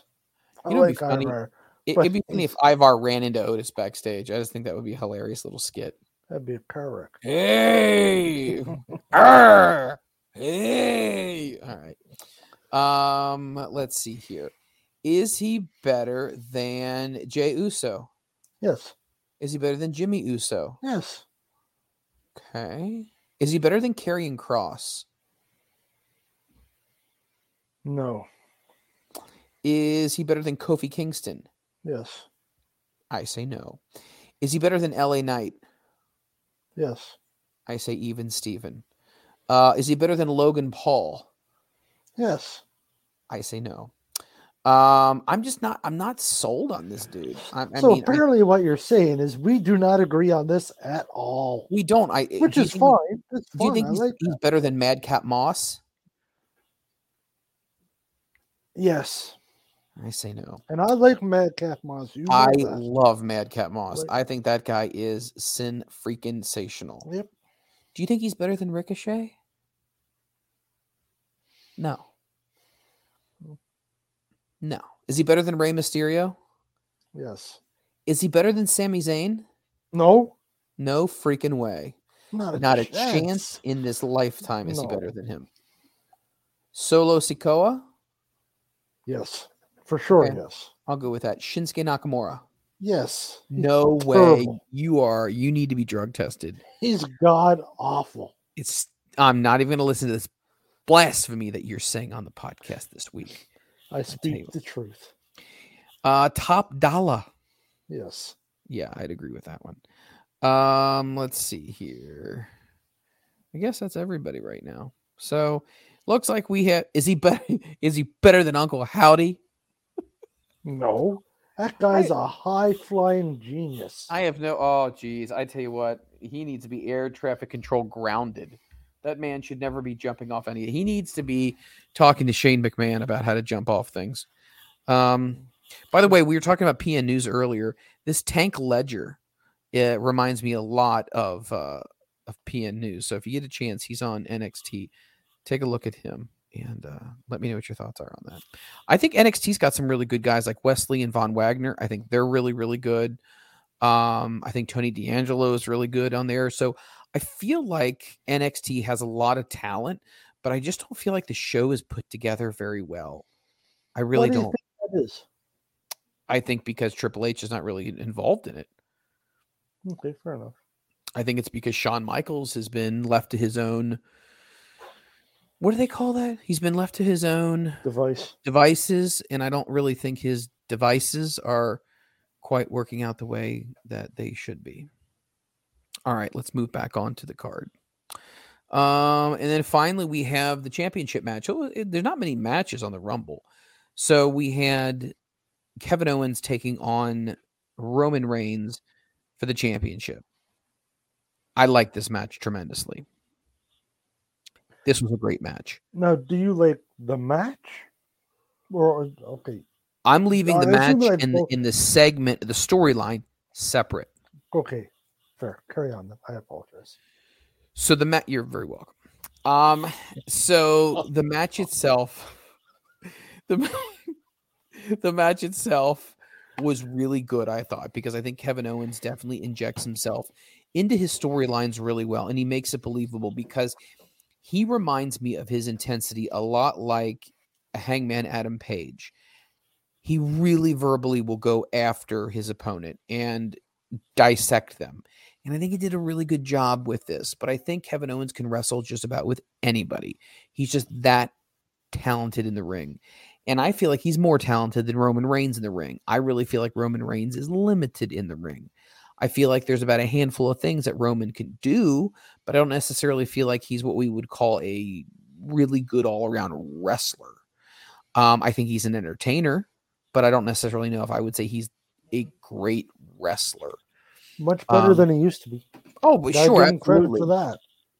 I remember when he was literally getting booed when he couldn't talk on the mic, and people were just chewing his butt out. But he's gotten much, much better.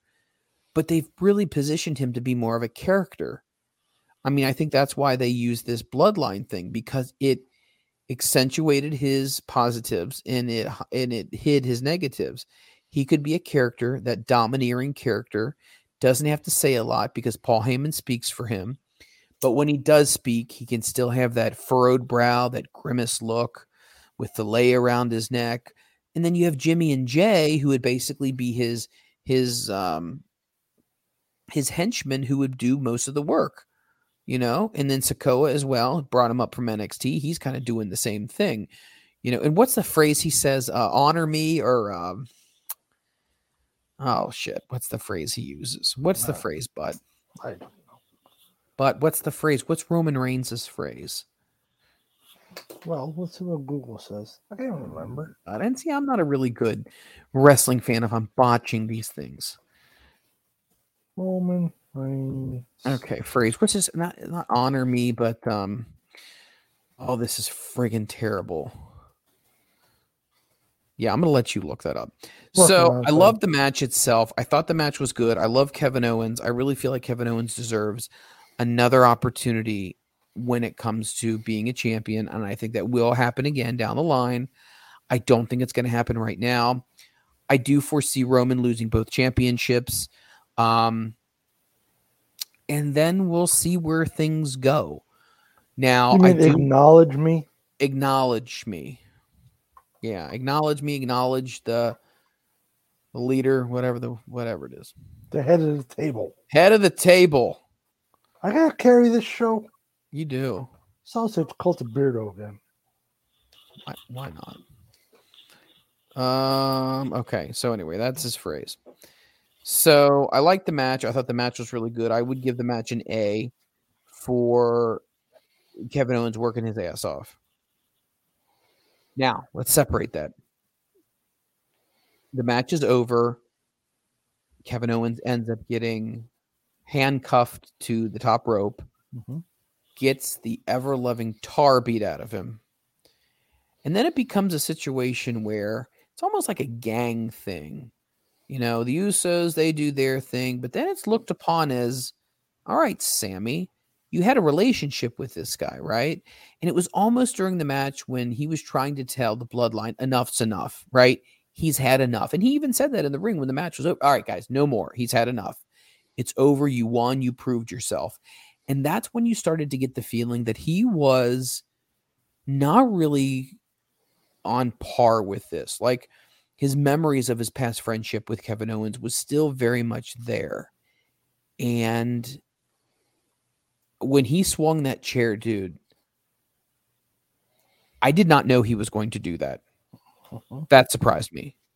Yep. I didn't think Sammy was going to go against Roman. I thought he was going to, back down again, because Roman and he went forehead to forehead, right? And it looked for a split second that Sammy was firing up on him.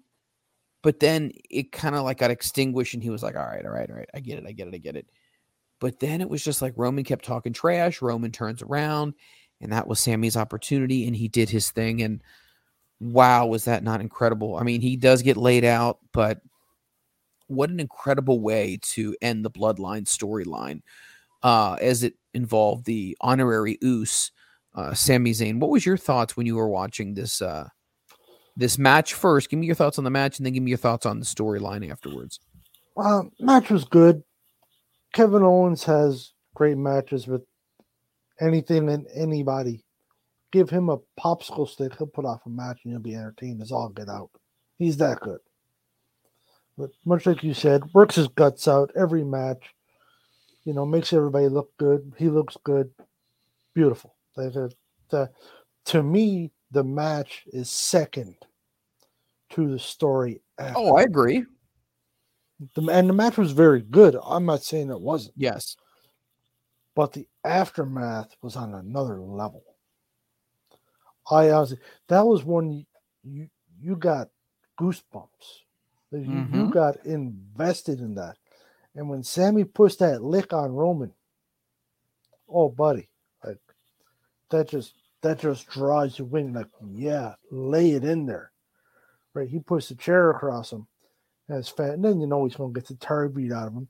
But then when was it Jimmy or Jay left? Whatever, one of them walked out because you know he was getting partial to Sammy or whatnot. Just your story develops so much from that. You can go so many different routes. That's not over, obviously. No, that's not at the all. end of this feud. I think it's going to turn into something along the lines of Usos versus Sammy and KO.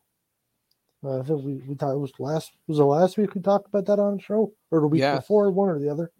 That's what I think is going to come to this, and you're going to have some good matches, man. I agree. The four of them, they can tear the house down any night they feel like it, right? Because Sammy's the guy that's overlooked a little bit. He's better than he gets credit for. I agree. Right? So I just think. Jay Uso. Pardon me? Jay Uso. It was Jay to left.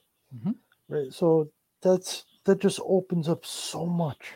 Gives you so many opportunities, different ways to run with it. You could do something completely ridiculous.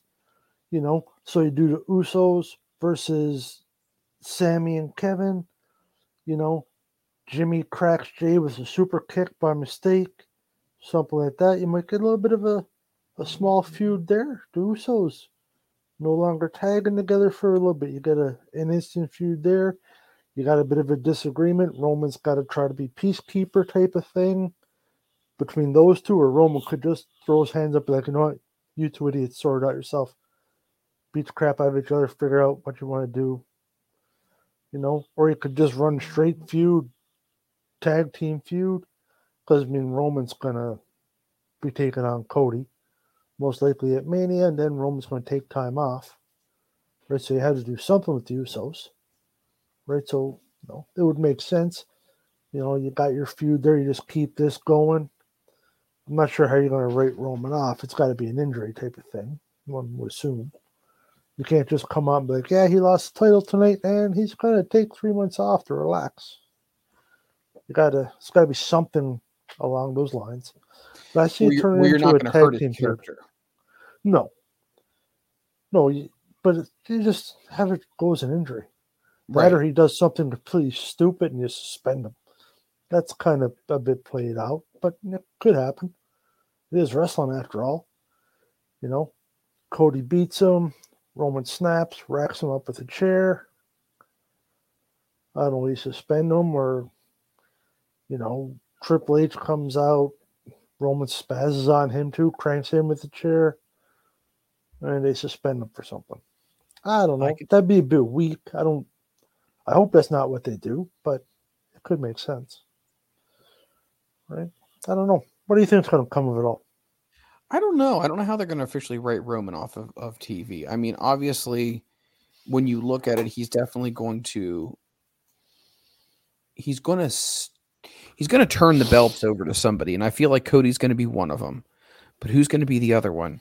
And I have a problem because I know that I've read a lot of things. I don't know if you've read this as well.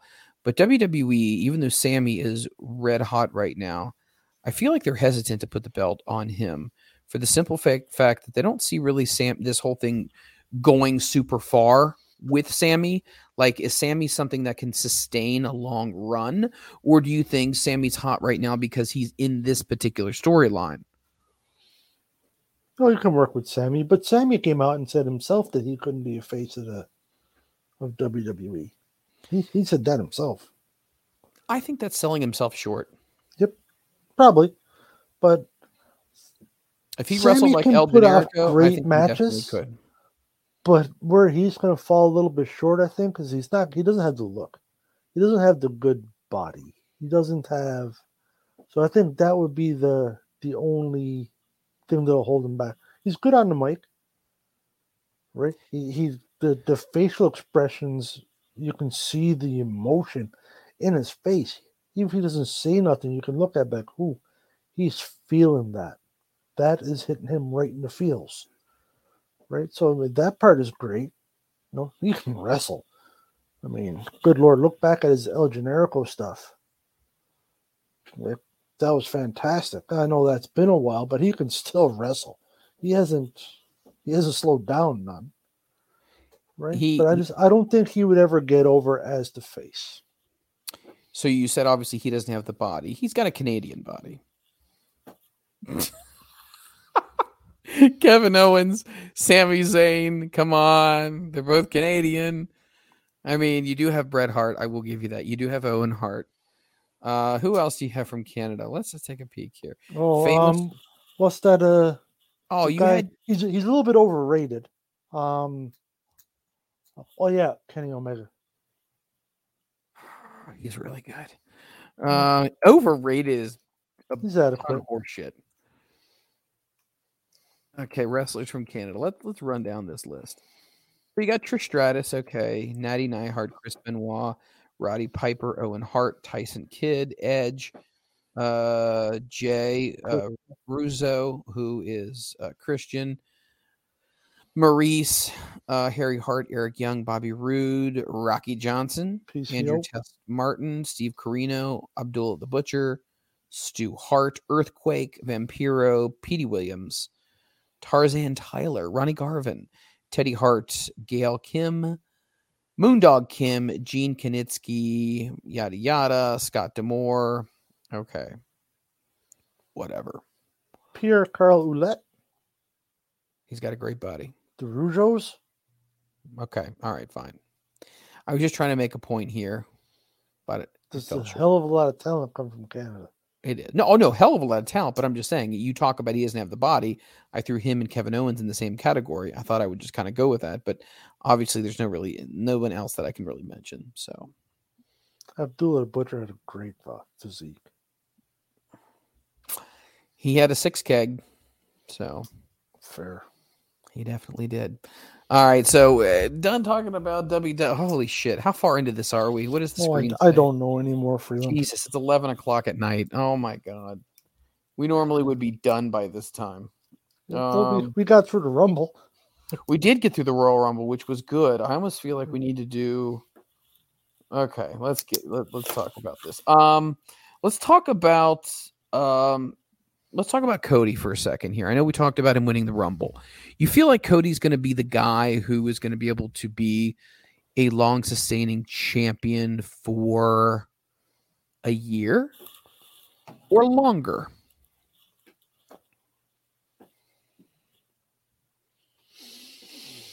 Meaning winning it at WrestleMania, keeping it until the following WrestleMania, or do you think at the end of the day, it will not be, his first title run will not last a full calendar year? And if it's not, who could potentially be the person to take the belt off of Cody?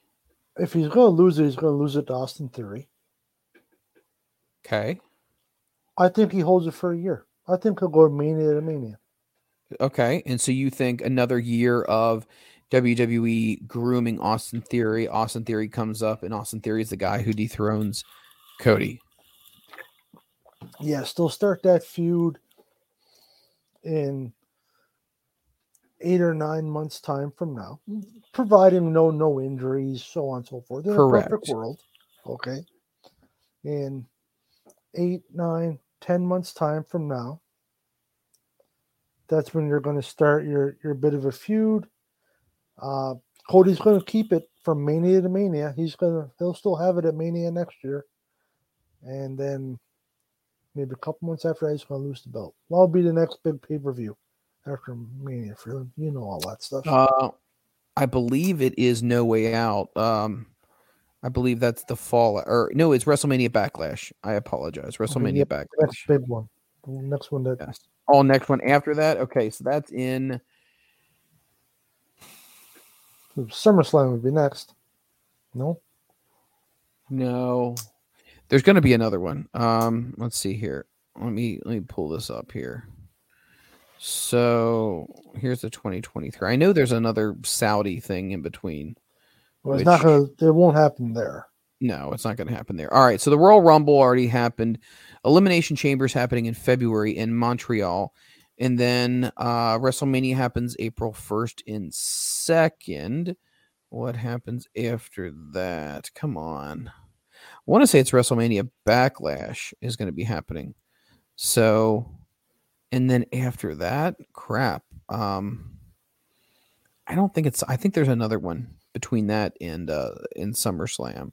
Because you wouldn't go, let's say, April. Because isn't SummerSlam normally in August? July. I don't know. Isn't it? Well, you're not going to have the title change hands at Backlash. Oh, of course not. Right. So it's going to be one of the big pay-per-views. Right. No, I agree with that. I'm trying to think of where. Okay, hold on. Let me see if I got something here. So, wow, this is really interesting. So it basically says, maybe they don't have it. It says, so WrestleMania, and this is by CBS Sports, April 1st and 2nd is WrestleMania, and then it says that's in April, and then it says July 1st, WWE Money in the Bank London. I don't necessarily know that would be the thing. This is CBS Sports, and this was just written 8 hours ago. Why do I feel like there would be something else? There has to be. That we're missing here. I feel like we're missing something, but... We have to be. Okay, so what do we have here? Let's see. So your next pay-per-view is NXT Vengeance. Right, but we're not counting that. Well, I know, but I'm working on it here. Then you got your Elimination Chamber, February 18th in Montreal. Then you got Mania. Yeah.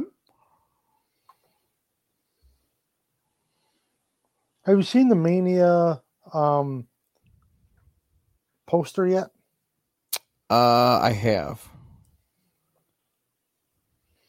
And then you see what I'm saying? How it just automatically jumps. Let's see. Oh my. Yeah. Because it goes WrestleMania, but then theoretically the next ones that happen is going to be NXT Spring Breaking, which is going to be in May, and then you have NXT In Your House, which is going to be happening in June, and then obviously July is the next one for the main roster, which will be Money in the Bank. Then you have the Great American Bash, which is supposed to be happening. See, this is freaking weird. So you have Money in the Bank, which is July 1st from the O2 Arena in London. And then all of a sudden, you have the Great American Bash for NXT that's happening, obviously, that weekend as well. SummerSlam happens it says it's tentatively scheduled for July or August. But if you have Money in the Bank happening on July 1st, you are not going to be having SummerSlam also in July. So that's going to be August. Yeah. After SummerSlam, you're going to have NXT Heatwave, which could be in August as well. NXT then presents Halloween Havoc, which is going to be in October. And then next November is the next Crown Jewel from Riyadh, Saudi Arabia. We then have Survivor Series, which is going to be... see, that's the other thing that doesn't make any sense. Because if you have Crown Jewel in... Well, I guess maybe not. They could have Crown Jewel and Survivor Series in the same month, couldn't they? Why not? I guess so, because Crown Jewel's not a major PPV event. No, and Survivor some Series. people are not going to be on that show.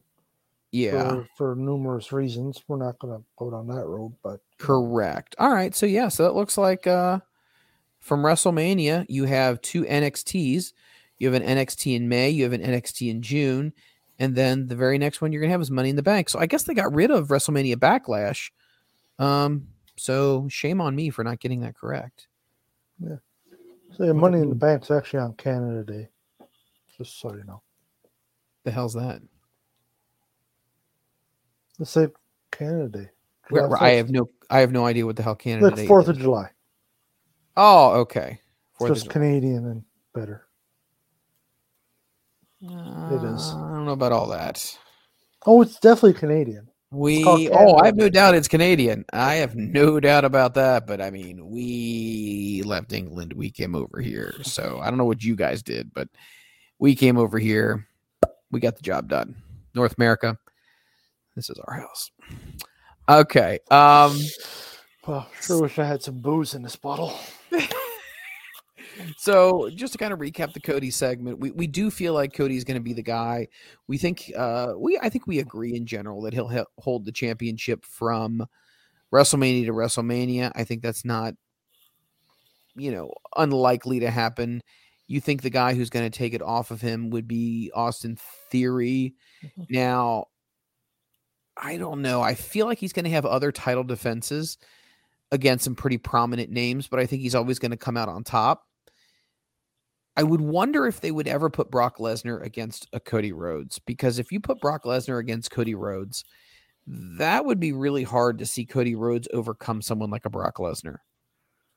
That'd be really hard in my eyes to see somebody say, no, Cody goes over Brock. That just would be a stretch. If you want to play the real life, you're looking at it from a real life aspect, there's nobody going over Brock. Realistically, no. I mean, Bobby Lashley, he was a wrestler too. He was MMA. Yeah, but he's that brooding, bad dude. But it's so if you want to look at it from that standpoint, but it's wrestling. Rey Mysterio beat the Big Show. First of all, Big Show in WWE was not the giant that was in WCW, where he was a monster. This guy just was like a caricature of himself. Sadly. Yeah. So the guys I see Cody having some matches, if he has title defenses. Okay. AJ Styles, I see that being a match. A great match, yes. I see him having Austin Theory, obviously. I see him Bronson Reed. So there's 3. I see Cody having a title defense. Let me see here. Jeez. So I named 3 people. So I got to get him through 12 months, roughly. Who else can I see him having a feud with? Finn Balor. Seth, again? We went to the well too many times on that. Good matches, though, man. I mean, it was. Always great matches. 4, 5 would be Kevin Owens. 6 would be Johnny Gargano. That won't happen. Don't roll out Montez Ford. Let's see who else. Who else can I get in here? Not Randy Orton. Gosh,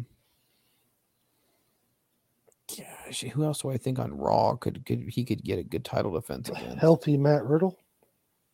I mean, the Matt Riddle situation's interesting because I think Matt Riddle's good, but I just don't know where all this goes. Like, I don't know what's going to happen with him. If he's going to lose a lot of momentum because of what he did. Plus, by the way, I really feel like WWE is kind of a hypocrite.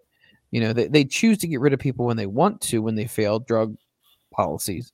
But then, yet Matt Riddle's had his strikes against him, but yet, we amended the policy, so he's going to be okay. I feel like that's a little bit of a bogus thing. It's wrestling, Freeland. It is. It's all bullshit. I think it would be really interesting, just on the microphone, The Miz. I like The Miz. I think The Miz versus Cody would be fun to see. I think The Miz we're going to totally disagree on this one. I think he's underrated. I really enjoy The Miz. I think he's fantastic. You're putting The Miz in the freaking WWE Hall of Fame. 100%. Oh my God. No, 100%. I am not even continuing this conversation. The Miz in the Hall of Fame. It's okay to be wrong, Mike. Nothing wrong with that, buddy. So, speaking of the Hall of Fame, did you hear the conversation? D'Lo Brown was asked about whether he thinks he would be in the Hall of Fame. Okay. I'm going to repeat that again because I think it's worth it. D'Lo Brown, Mr. Whatever the hell that I just got lightheaded doing that. That should never happen again. But no, he even admitted, he said he thought he was a good wrestler, but Hall of Fame means you were a great wrestler. And I think he's very humble in saying I was never at that level. Now, he did say that he thought the Nation of Domination as a faction should be inducted into the Hall of Fame. But he said I would not be included in the Nation induction. Why not? He thinks it would be, let's see here. Obviously Farouk, The Rock, and The Godfather. Mark Henry, maybe Godfather. I'm trying to remember who he said, but he said that he does not see himself as a Hall of Famer, even in a faction. What is your thoughts on D'Lo Brown saying, I agree, I'm not a Hall of Famer? He's not a Hall of Famer on his own. While I think he is a much better wrestler than some people that are in the Hall of Fame, I don't think he is a Hall of Famer on his own. Now, as a member of the Nation of Domination, that's a no-brainer to me. I think that's simple, cut, and dry. Okay, here's what he said to Sportskeeda on a potential induction to the Hall of Fame. He said, and I quote, "You always want to be with the best and the greatest, and I would love being a Hall of Famer. I think I'm in the Hall of Very Good. I don't think I'm a Hall of Famer. I did think it was a long shot for me if I were ever to get in, but that's just my opinion." Now, he then commented on the Nation of Domination. So here's the exact quote. "It would have to be the combination of Ron Simmons, The Godfather, Mark Henry, The Rock, and then me. I think that's the people most associated with the Nation of Domination. And don't get me wrong, I love Owen Hart as well, but to be in there with us because I love Owen Hart, but don't sleep on Savio Vega and Crush as well. And I think one of those should resonate with them as well." So, quick question, Nation of Domination, as a faction in the Hall of Fame, yes or no? Oh, for sure. For sure. Okay. Then if you say yes to that, the Oddities. The Oddities? You're joking, right? Well, you're going to fucking put the Nation of Domination in. I'm going to throw out the Oddities because I feel like if you put one in, the other one's just as equally associated. No, I don't want to do this show anymore. Just saying. If you're going to talk nonsense like that, the Oddities. I've been talking nonsense for many years. Kerrigan. The Oddities. Yeah. Earthquake when he had that mask on. Olga? Yes. Yeah. The Oddities. Those people. Well. Michael. Hey, I'm just saying. No. I'm throwing Come out on, stuff. buddy. Come on. You're talking nonsense. All right, well, let's talk about this then. So the Nation of Domination, you think. So Demolition is in the Hall of Fame, but was Crush officially a part of that, or was it just Axe and Smash? I didn't know they were in the Hall of Fame. I didn't think they were. Edie had a big falling out with Vince. He did. I know, he did. I didn't know they were, being honest. I believe they are in the Hall of Fame. Get on your computer right now. See if they're in the Hall of Fame. So next thing is, do you see the New Day at some point being in Hall of Fame? Yeah, probably. Do you see the Shield? Yes. I see. Okay. Is the Hart Foundation in the Hall of Fame as the Hart Foundation? I don't know if they The are. tag team is. The tag, I mean the whole faction. DX is I don't in. think We already so. know that. Neither do I. The NWO is, but it's just Hall, Nash, and Hogan. Why is that? Why is what? Why is it just Hall, Nash, and Hogan? Well, they were the founders. So, like when you put DX in, so when you put DX in, it's going to be Shawn. Well, I mean, I guess Shawn, Triple H, X-Pac, Road Dogg, and Badass Billy Gunn, 5. I don't know. It's just the way it is. Who else would you put in the NWO as the, if you're going to include people, are you including everyone? Well, then everybody gets into the Hall of Fame. Well, that's my point. Virgil would get in at that point. 304 members at one point. It's a freaking great faction. Probably the greatest faction in the history of wrestling. Because they were every wrestler in the history of wrestling. And Demolition is not in the Hall of Fame. That's bullshit. I don't know what to tell you, Michael. WWE factions in the 90s. Who else do we got? Let's see. I don't want to talk about just the greatest. I want to find some other people. Okay, so here's a question for you. Why the Twin Towers not in the WWE Hall of Fame? Got Big Boss Man and Akeem, the African Dream. Why are they not in? That's actually a good question. No, they were pretty popular. They were pretty good. Right? Just saying. That's a good question. How much do you think it's got some politicking going on? There's a bunch of politics that go on. Hell yeah, there is. I mean, they were a big deal. They were very Why are the Rockers not in? Shawn Michaels and Marty Jannetty. Because of Marty Jannetty. Screw it. It's Marty freaking Jannetty, man. Shawn Michaels and Marty Jannetty should be in.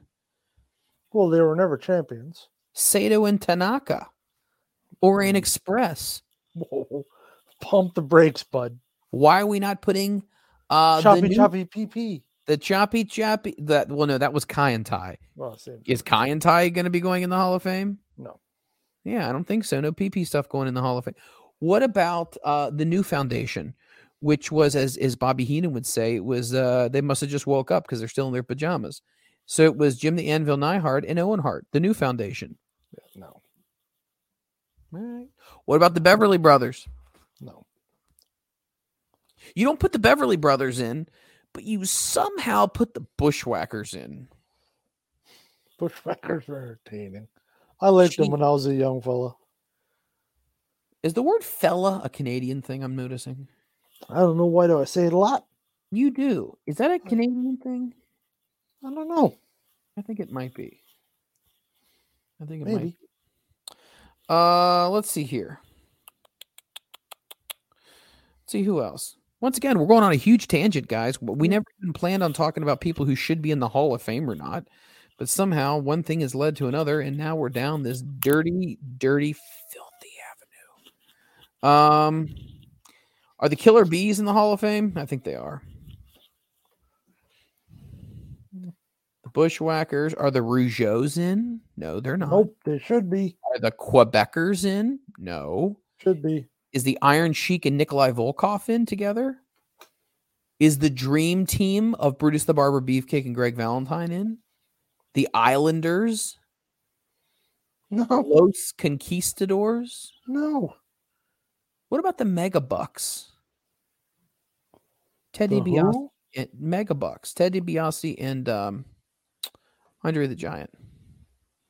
What about the Powers of Pain? I actually like the Powers of Pain, but they should Warlord and Barbarian. They were entertaining. I liked them. But no, they'll never be in the Hall of Fame. The Mega Power, Strike Force.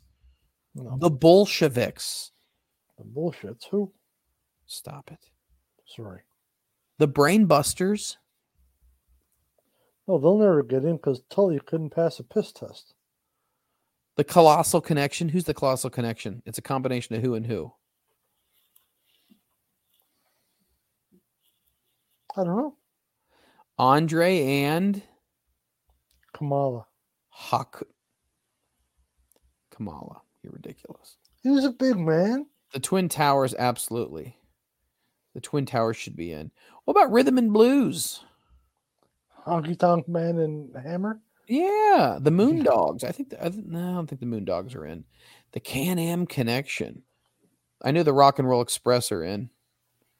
Yes. Even with Corny? No, not with Corny, but Ricky Morton and Robert Gibson.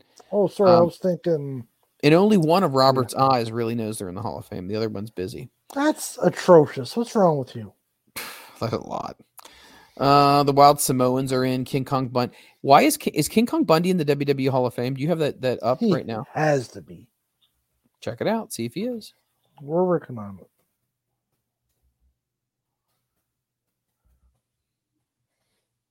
God, there's so many tangents we go on. This is ridiculous. This is why we can't stick to a friggin' format. I don't know why we try. This is crazy. So we talked about Sami Zayn being overlooked. We talked about that already. We talked about Cody. We talked about the Royal Rumble.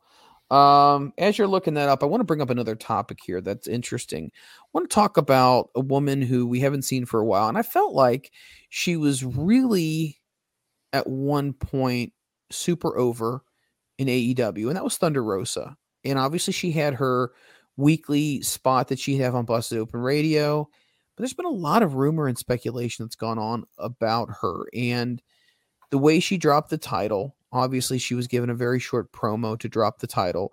She was very upset the fact that CM Punk got 11 minutes to drop the title. She got less than 30 seconds before a commercial break. Tony Khan just said, you know what? It really depends on who's going to move the ratings. And a Thunder Rosa relinquishing the championship is not going to draw eyes. So many people are wondering how bad really was Thunder Rosa. Some people within the wrestling dirt sheets believe that she wanted just some time away from AEW. Maybe she was injured, but maybe not as bad as she claims it to be. Either way, Thunder Rosa is now back on social media, and she's mentioning that before she comes back to AEW, she wants to work on her promo skills. She feels like she'd like to get over more with the audience and to be allotted more TV time, which is fine. I think that is something every wrestler should aspire to do, is improve their character, get better on the microphone, right? Increase their stock within the company. But I also feel like in some ways the company has kind of moved on since Thunder Rosa has been gone. I think, you saw the evolution of Jamie Hayter. I think that's been a big transition right there. Saraya is officially in here. One girl who I know is going to be coming back who was in line for a big push was Chris Statlander. She's clearly going to be back. I feel like the women's division is doing okay, and they're doing just fine. Do you think, that Thunder Rosa is missed right now in AEW, or do you feel like, you know what, if she comes back, great. If she doesn't come back, it's not really a big deal. She's not missed because she's been replaced. Now, with that said, that's a disappointment because she can wrestle. She can wrestle. I agree. Her and Britt's match was amazing. The that lights was out a match. Damn good match. Yes, it was. So I think if she comes back, there's something going on there. Oh, there's more than just this injury. I do feel like there's something else. Something. I don't know what it is. I don't know anybody to gain insider knowledge or nothing. This is just common sense. Mm-hmm. There is something. There is more to this than what is being said. But she was over. And then all of a sudden she gets a couple minutes and she's buried and she's gone and that's it. And there's something. This is not just an injury thing. I do not believe that. Now the rumor was she was also milking the injury. So maybe that's got a little bit to do with it. Who knows? I don't know. You don't know. Probably never ever really know the story behind it. But yeah, she's not missed right now. She's been replaced, unfortunately. AEW women's division, a lot of good talent there. Sure. Right? But I think she'll come back. And I think she'll put out some great matches and she'll become relevant again. But I don't think she's going to walk in and be challenging right at the top instantly. No. I think she's going to have to earn it. I would agree with that. I mean, you got people like, and I was never a big fan of Anna Jay or Ty Mello. But I have started to come around on both of them. I really started to, I was like, you know what? They seem like they're just extra valets and whatnot, and they would wrestle, but I really wouldn't take it super seriously. But I'm starting to come around on them. And obviously Athena, the Ring of Honor World Champion, I think she's friggin' amazing. Britt Baker, we don't need to say anything more about her. Recently, Emi Sakura has had a great match. Hikaru Shida is really good. Willow is friggin' I love Willow. I would love Ruby to see Soho. Willow. Ruby is definitely coming around as well. We talked about Jamie Hayter. I want to see Layla Hirsch come back. You know me. I'm always a big fan of Layla Hirsch. I want to see her come back. Are you changing your thought process on Jade Cargill? Are you starting to come around to her? No. A little bit. No. Slightly. Nothing. You're considering it. No. It's a random thought. Never. Okay. Just thought I'd check. No. In case I didn't make that clear. No. No, you did. You definitely did. I definitely think that, like I said, Time is great. I want to see more of Serena Deeb. I want to see more of her. I really want to see more of her. Toni Storm, I feel like, is kind of cooling off a little bit. And obviously, they're doing this whole AEW Originals versus the Outsiders, if you've noticed this. So I feel like there's going to be some type of feud that's going to be building up. And some people actually believe that there will be a women's version of Blood and Guts. And I want to get your take on this. So if they do like an AEW Originals versus, the girls who've come from other promotions, do you think they should do a women's Blood and Guts, or do you think that they should hold that just for the guys and do those in very unique special circumstances?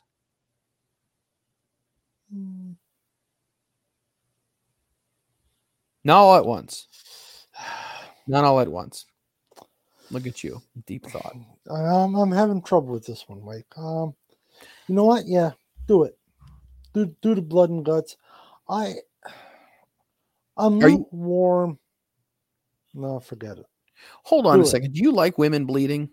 Wow. With wrestling, do you like that? Oh, Mike. Or do you feel like it's wrong? wrong? I'm not allowed to ask that question. I don't think.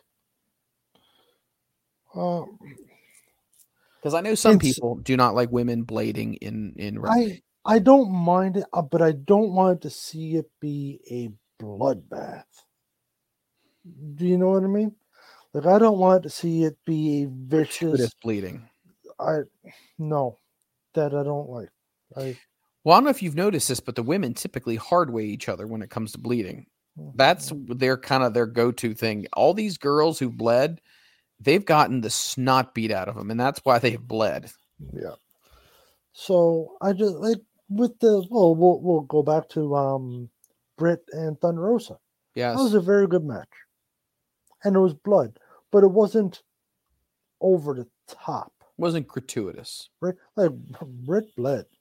She did. She had the crimson mask, but it wasn't puddles of blood everywhere. It's like, oh my God, it's Eddie Guerrero again. Like, oh my God. You're bringing up, was it Eddie Guerrero JBL? JBL or no Muda or so. Like, it was never that vein was spurting. That was wow. I don't want to see the men do that though, to be quite honest with you. Not like that. Like, blood in a match doesn't fizz me, as long as it's not just a complete slaughter. Like, there's a point. That's all. Yeah, but like women, with chair shots or more your hardcore type of matches, that doesn't fizz me. I don't mind that at all. Right, just as long as it's not too just puddles of blood everywhere, and that's too much for me. Now, why is it different for you seeing women bleed than it is guys? I don't know if it's necessarily that much different. I don't want to see the guys bleeding to death either. So are you on the same page as like, hey, Jon Moxley, please stop bleeding as much as you do? Because that's a big thing. People are getting a little sick and tired of seeing Jon Moxley bleed. Well, I mean, he bleeds every match. He bleeds every match. He's like, is he the new modern day Ric Flair? That far. I mean, with bleeding. Ric Flair walked into the arena and started bleeding. He did. That's a different story. He did. Mox blades too much. Fair enough. Because we've had this discussion. We've had every discussion. Well, who we kidding here? we talk about random stupid shit all the time on the show and not on the show. To me, blading, or not just blading, hard weighing, whatever, getting color, it needs to be a treat. That sounded really twisted to put it that way. But if you do it all the time, the shock and awe to is, nah. Yep, I'm putting on Dynamite Wednesday night. Mox is going to bleed. This person's going to bleed. That person's going to bleed.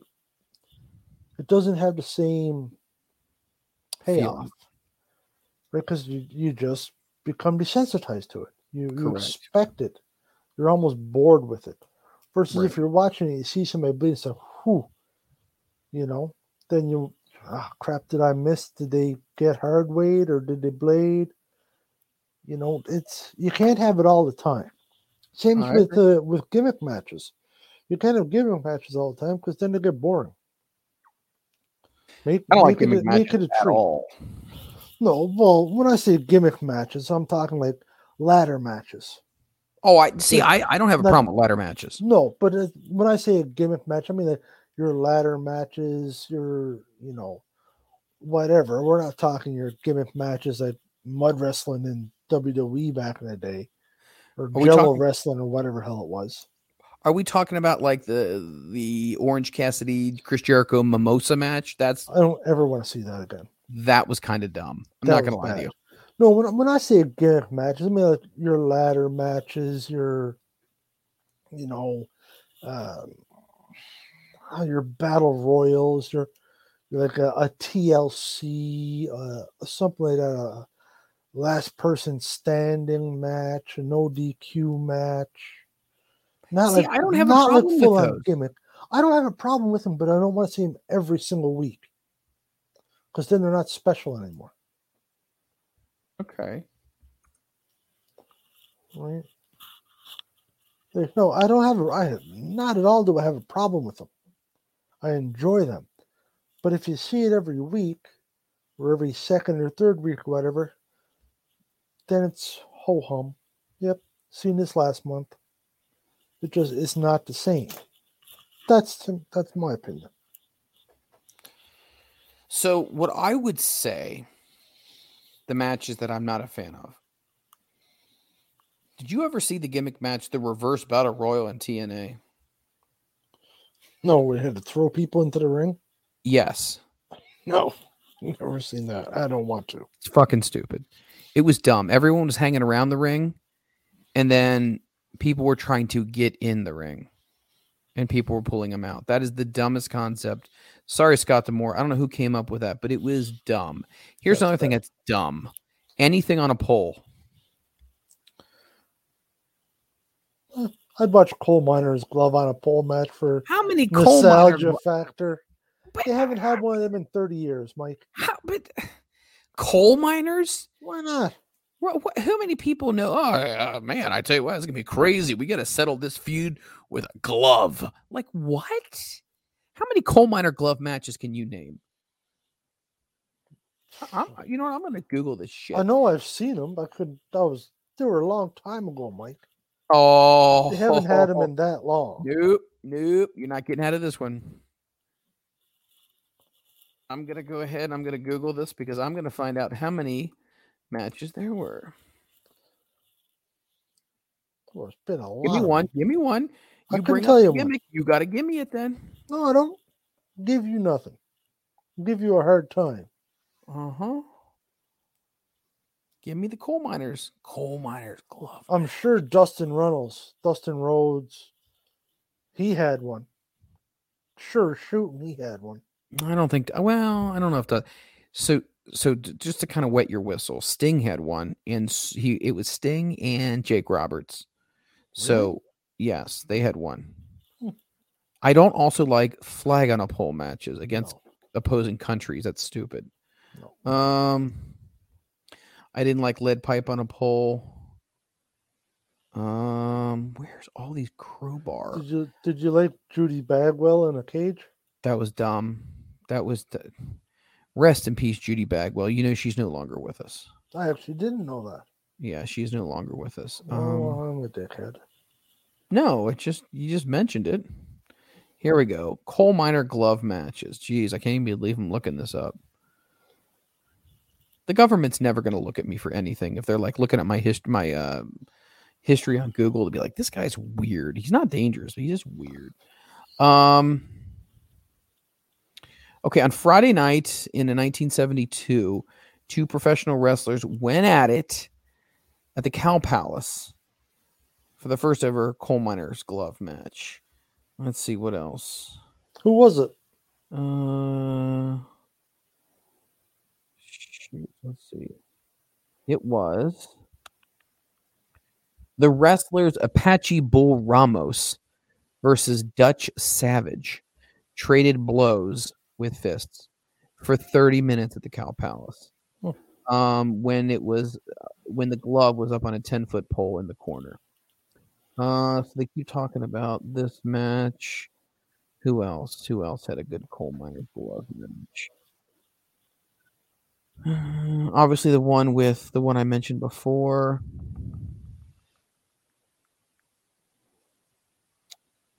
Okay, another during the coal miners glove match happened in Portland Wrestling.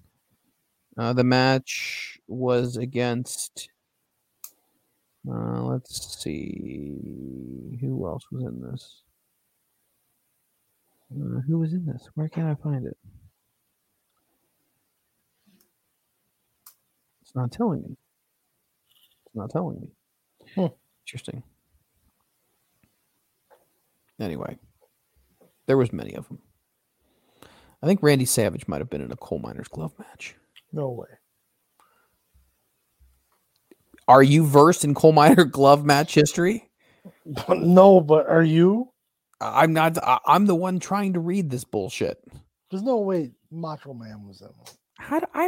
I'm doing the best I can here. I know that. Good gracious. If I said Randy Savage, you're like, bullshit. How do you know it's bullshit? I mean, just a feeling I get. Right. My bullshit detector's going off. Have you ever seen the Randy Savage promo where he cries? No. Okay, you know what? Here's what we're gonna do. Oh, I got an idea. Before I do that, let me see if I can find any of these images of coal miner glove matches. There's a lot of them on the independents, but Sting versus Jake Roberts in WCW is probably the most well-known one. But I'm going to go ahead. I'm going to bring up when Randy Savage was crying. I'm going to play the clip for you too, just because I think it's worth it. So hold on to your underwear here. Tube. Oh, commercial. What? Guarantee if you're looking up YouTube, it's going to be a commercial. Oh, it will.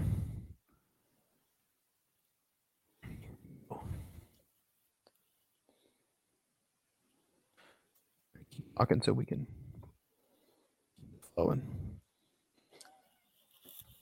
Okay, what do you feel about TNA did him a lot? The Kevin Sullivan's match, Clockwork Orange. What do you think of those matches?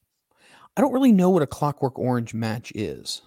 Like Abyss was in a bunch of them. Raven, Kevin Sullivan, Jeff Hardy. Basically a hardcore match. They beat the tar of each other with everything. I'm okay with that. I'm just trying to think of some other matches. What do you think about, like, honestly, like the exploding barbed wire death match? Not the AEW one, like the real ones over in Japan. I'm fine with that as well. Yeah, they didn't bother me either. Didn't bother me at all. All right, so let's throw it to Randy Savage. All right, here we go. Let's see if this is going to pop up without a commercial. All right, here we go. No freak out. No confetti. No nothing. For nobody. Situations develop, man. ICW World Champion Macho Man Randy Savage won the belt and defended it with honor. And then all of a sudden, some guy who calls himself the one-man gang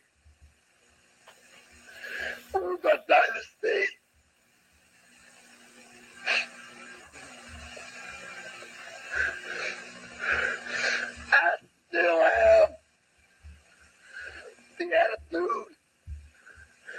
in the gut and made me a super ball player and world champion professional wrestler.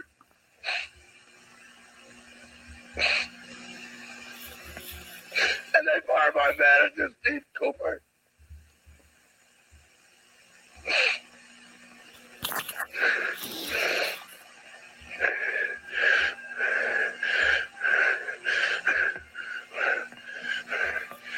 You put me against the wall, man.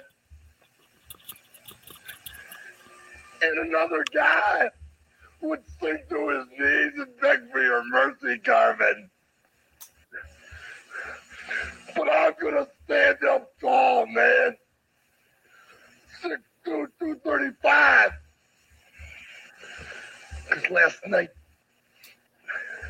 stared at a candle for about 2 hours and got my head together and realized I'm gonna have to make it without Cooper because you got him suspended. Yeah, we're gonna pause that shit right there.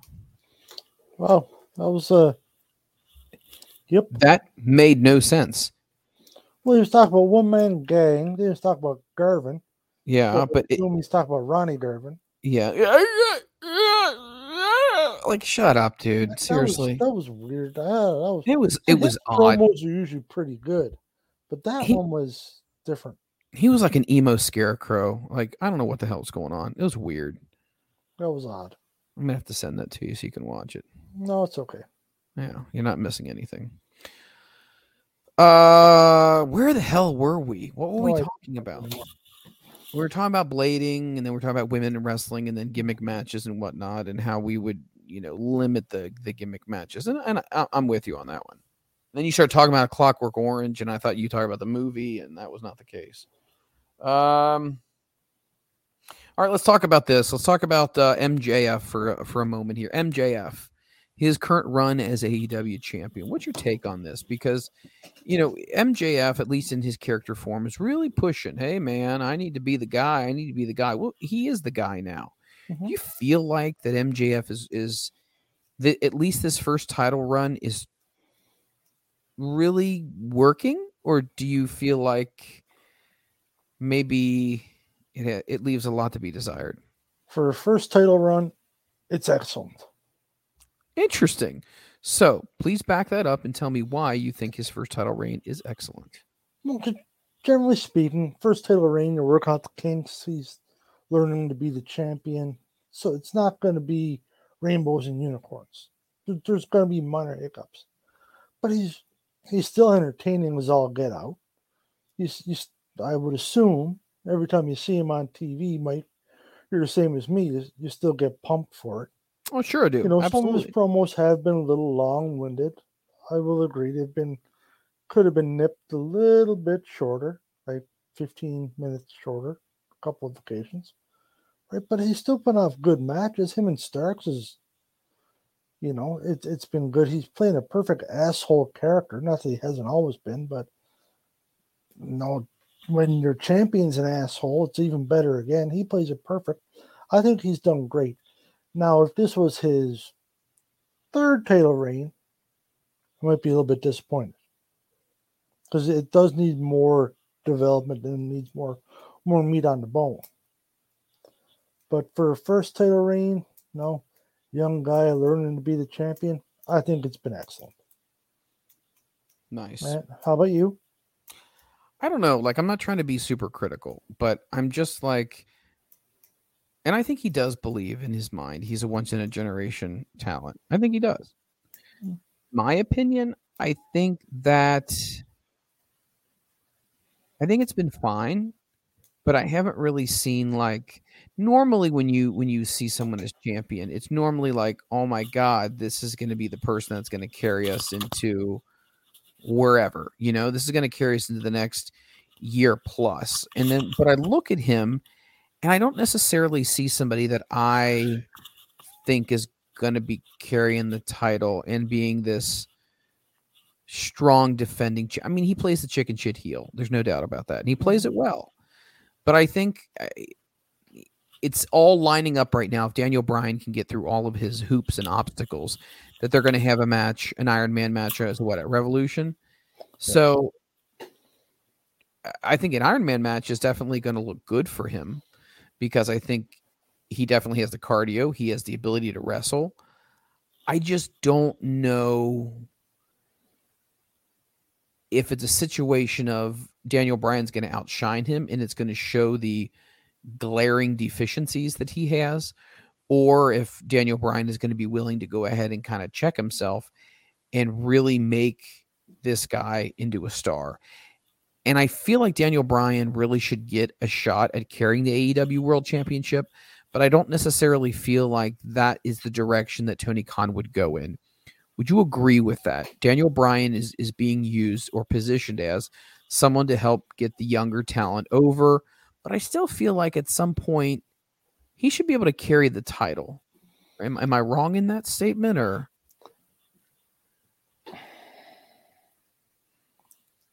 Yes. Sorry, Mike, but yes, I think you are. Because I think he was brought in as developmental is not right. That sounds very bad to me. But to put over the younger talent, to do a lot of teaching, he doesn't need to be winning titles anymore. He doesn't need a title. If you make him your champion, does that affect his legacy? No. Is it going to make your product more popular? No, probably not. I don't think so. We've all seen him as champion before. So I think you'll be further ahead to have your belt on MJF, Ricky Stark, somebody like that, your younger guys who are still developing. Bryan doesn't need it. But it won't help anything. If he were to get it, it would be a pure transitional champion, just as a thank you. Thank you for helping. Thank you for making whoever opponent X look like $1 million. But we're going to give you the belt for 3 months just to show our appreciation. He doesn't need it. There'll be no real payoff to it. So, no. Okay, so we talked about how we think that Austin Theory is eventually going to be the guy who takes the belt off of Cody. Who do you think is eventually going to be the person who takes the belt off of MJF?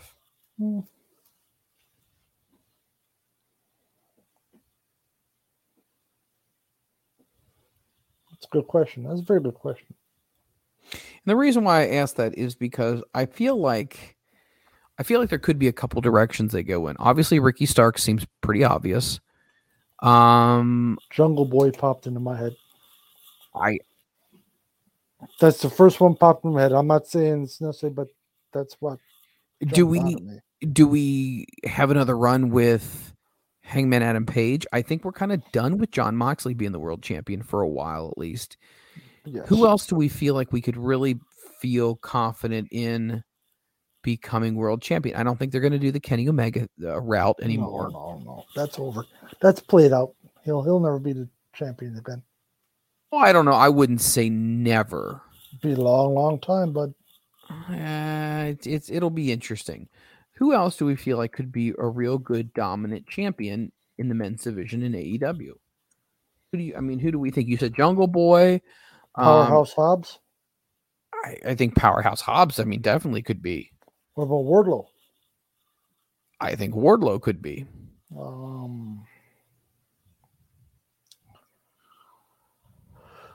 I just thought of somebody a minute ago, but now my mind is going. Garcia. I think I know he's Ring of Honor, but who? He's in Ring of Honor. He was in Ring of Honor. Daniel Garcia. I think it's too early for Daniel Garcia right now. I feel like, he's super young to begin with. And I feel like you're going to have a little bit of gusto behind you on your resume.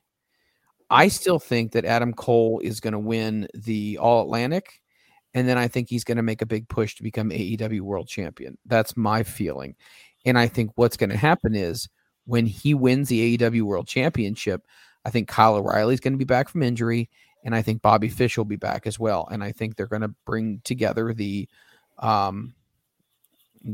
whatever the hell they're called, the undisputed whatever. I think that he definitely has a chance at becoming the world champion. That's somebody I would put a lot of stock in becoming world champion. Another person I think could become world champion, it's probably not going to happen, but would be Eddie Kingston. I love Eddie Kingston. That never happened. But they're turning Eddie Kingston heel, so I don't necessarily think that would work right now. Even if they kept him face, Eddie Kingston's never going to be a champion. What do you think now that Keith Lee has broken away from Swerve Strickland, Keith Lee making a push to become AEW world champion? No. And what makes you say no to him? I just don't think Keith Lee's that good. Interesting hot take right there. Yeah. That I he's really just don't. not that good. What about Malachi Black? Nope. Okay. He's going to continue to be in like the trios type of thing. I don't think you're going to see him go on a championship. So you run. think he's going to unless they break up the House of Black. Okay. What about Samoa Joe? I hope not. I don't know. I think he'd be a great AEW champion. I think he would, but I think they would all benefit better from him being in Ring of Honor. Okay. What about Swerve Strickland? No. Okay. So that's kind of the gamut that we've run through here. I mean, Jericho. I don't think you go back to Jericho. You've already went through that well before. I think either you go with Adam Cole, which makes a lot of sense, in my opinion. You what about go with Danhausen? Who? Danhausen. Get the shit out of here. I'm not even doing this. I don't get the Danhausen gimmick. He's not funny. I don't think he's I don't understand it. People love him, and to each their own. That's the beauty of wrestling. I don't get the gimmick. Neither do I. What about Pac? That's a wild card right there, man. I think Pac definitely could become AEW world champion. I think that would be really cool. Damn good wrestler. He is a damn good wrestler. You know what I was thinking about recently, and I don't know if this is necessarily falls in the conversation of AEW world champion, but you know they're going to probably repackage Luchasaurus without the mask now, right? Well, yeah, because there's something going on with the mask, some copyright thing with the mask going on. Well, I just think it'd be better if he was just a regular wrestler and not a fucking dinosaur. Like, I'm sorry, but like that was always the big part that I had a problem with. Like, I got problems with mask people. Like, unless it's like, you know, Mexican or in Japan and it like symbolizes something, to be like a fucking half animal, like I'm not into that. It just takes me. It's like the Mantar thing with the big buffalo head. You're not a dinosaur. Like when he would cut promos, he would refer to himself as a fucking dinosaur. Like, I'm sorry. I can't look at you without thinking that it's like Eureka's Castle or some horse shit like that. But 7-year-old Mike Freeland thinks it's the cat's meow. I don't know. 7-year-old Mike Freeland was kind of into King Kong Bundy. Fair enough. But you know what I'm saying. Okay, who did they? Okay, a 7-year-old Mike Freeland. What half person, half animal character was there? So a 7-year-old Mike Freeland would be 7. Okay, so I was born in 81, so I would be 1988. Okay, so 1988. Animal wrestlers. I'm putting that in the That's going to get you something. That's going to give me some weird shit. ANIMAL. That's how you spell animal. Wrestlers. Let's see who was a fucking animal back in the day. George the Animal Steel. That was a little weird. Like I don't have a problem with him. Who else was an animal? Well, obviously not the obvious hawk an animal, but that's not really an animal. Kamala? No, he was just like a Ugandan, like man from the jungle type of thing. I wasn't a Kane guy. Kane, Glenn Jacobs Kane? Yes. Really? Really wasn't into that. So let me put in 1988 WWF roster and see if anybody of an animal. Coco Beware. He calls himself the Birdman. I'm fucking out. That's weird as shit. That's different. He's a good wrestler. I mean, Jake the Snake Roberts, I get it. There's an animal that's used in there. Ricky the Dragon Steamboat, I get that. That was kind of cool. But I don't know. Yeah, but they're not pretending to be a snake or a dragon or Correct. Doink the Clown, I actually liked because it was a sadistic clown, and nothing scares people more than a sadistic clown. Okay, so here we go. Here's the roster from 1988. Who was kind of animal-esque? Well, the Killer Bees. That's kind of hokey. They were masks.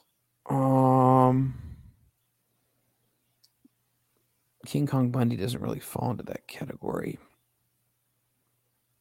Who was animal-esque? Let's see. I guess they really didn't have a whole lot of animal-esque. No. I guess not, but I just can't get into that. I'm half dinosaur shit. No, we're grown men. But kids would like that. I guess. They would. It's a little weird for me. Well, Mike, you're 44 years old or 42 years Shut old. your mouth. It should be a bit weird. I'm going to send you soap and with a fork and a knife. I'm older than you that are. Shit. Oh, I know you're older than me. Trust me. I've been looking at you for 3 hours. Mm-hmm. You're going to be 44, aren't you? Yeah, next month. Next month. I'm a spry 41. I'm not even 42 yet. When's your birthday? None of your business. That's not nice. March 17th. Oh. Do you celebrate St. Patrick's Day in Canada? Yeah. Of course I do. Very nice. All right. I think that's going to pretty much wrap it up here for us. Anything else you want to talk about before we say goodbye? This has been a marathon. Holy shit. Unless you want to talk about it next week, which we can as well. Jay Briscoe, his funeral. Yes, we can talk about Jay Briscoe. We ran out of time. Okay. Well, let's do it next week. We're going to talk about Jay Briscoe next week. Okay. That is going to do it for the Front Row Material brand. Once again, you can catch us anywhere fine podcasts are made available. That is iTunes and Stitcher and FM Player and you name it, Apple iTunes. You can catch us absolutely free. You can download them anywhere. Go ahead and download them and listen to them when you're at the park, whether you're taking a walk, you're exercising, whatever the hell you're doing. I'm totally cool with you listening to us. Also, if you know a wrestling fan who would be interested in listening to this show just to kill time, maybe you're on a flight somewhere and you're like, oh my God, I don't want to watch another in-plane movie or in-flight movie. I want to listen to something. Listen to me in the butt, and we'll talk about all different kinds of things wrestling. We actually stopped the show to Google shit. Like, that's not even going to get edited out. That's just going to stay. We're professionals. We are professional podcasters. Oh my God. If we're professionals, oh my God, I hate to see who's below us. Once again, you can find us anywhere podcasts are available. Go ahead and leave us a comment on iTunes as well. You can follow me on Twitter at Mike, MikeFreeland. But where can they find you and follow you? Twitter at Gotnewf2291, at GOTNEWF2291. And if you're interested in any wooden toys, I have a little wooden toy making business on the side. Catch me on Facebook, CB79 Wooden Toy Maker.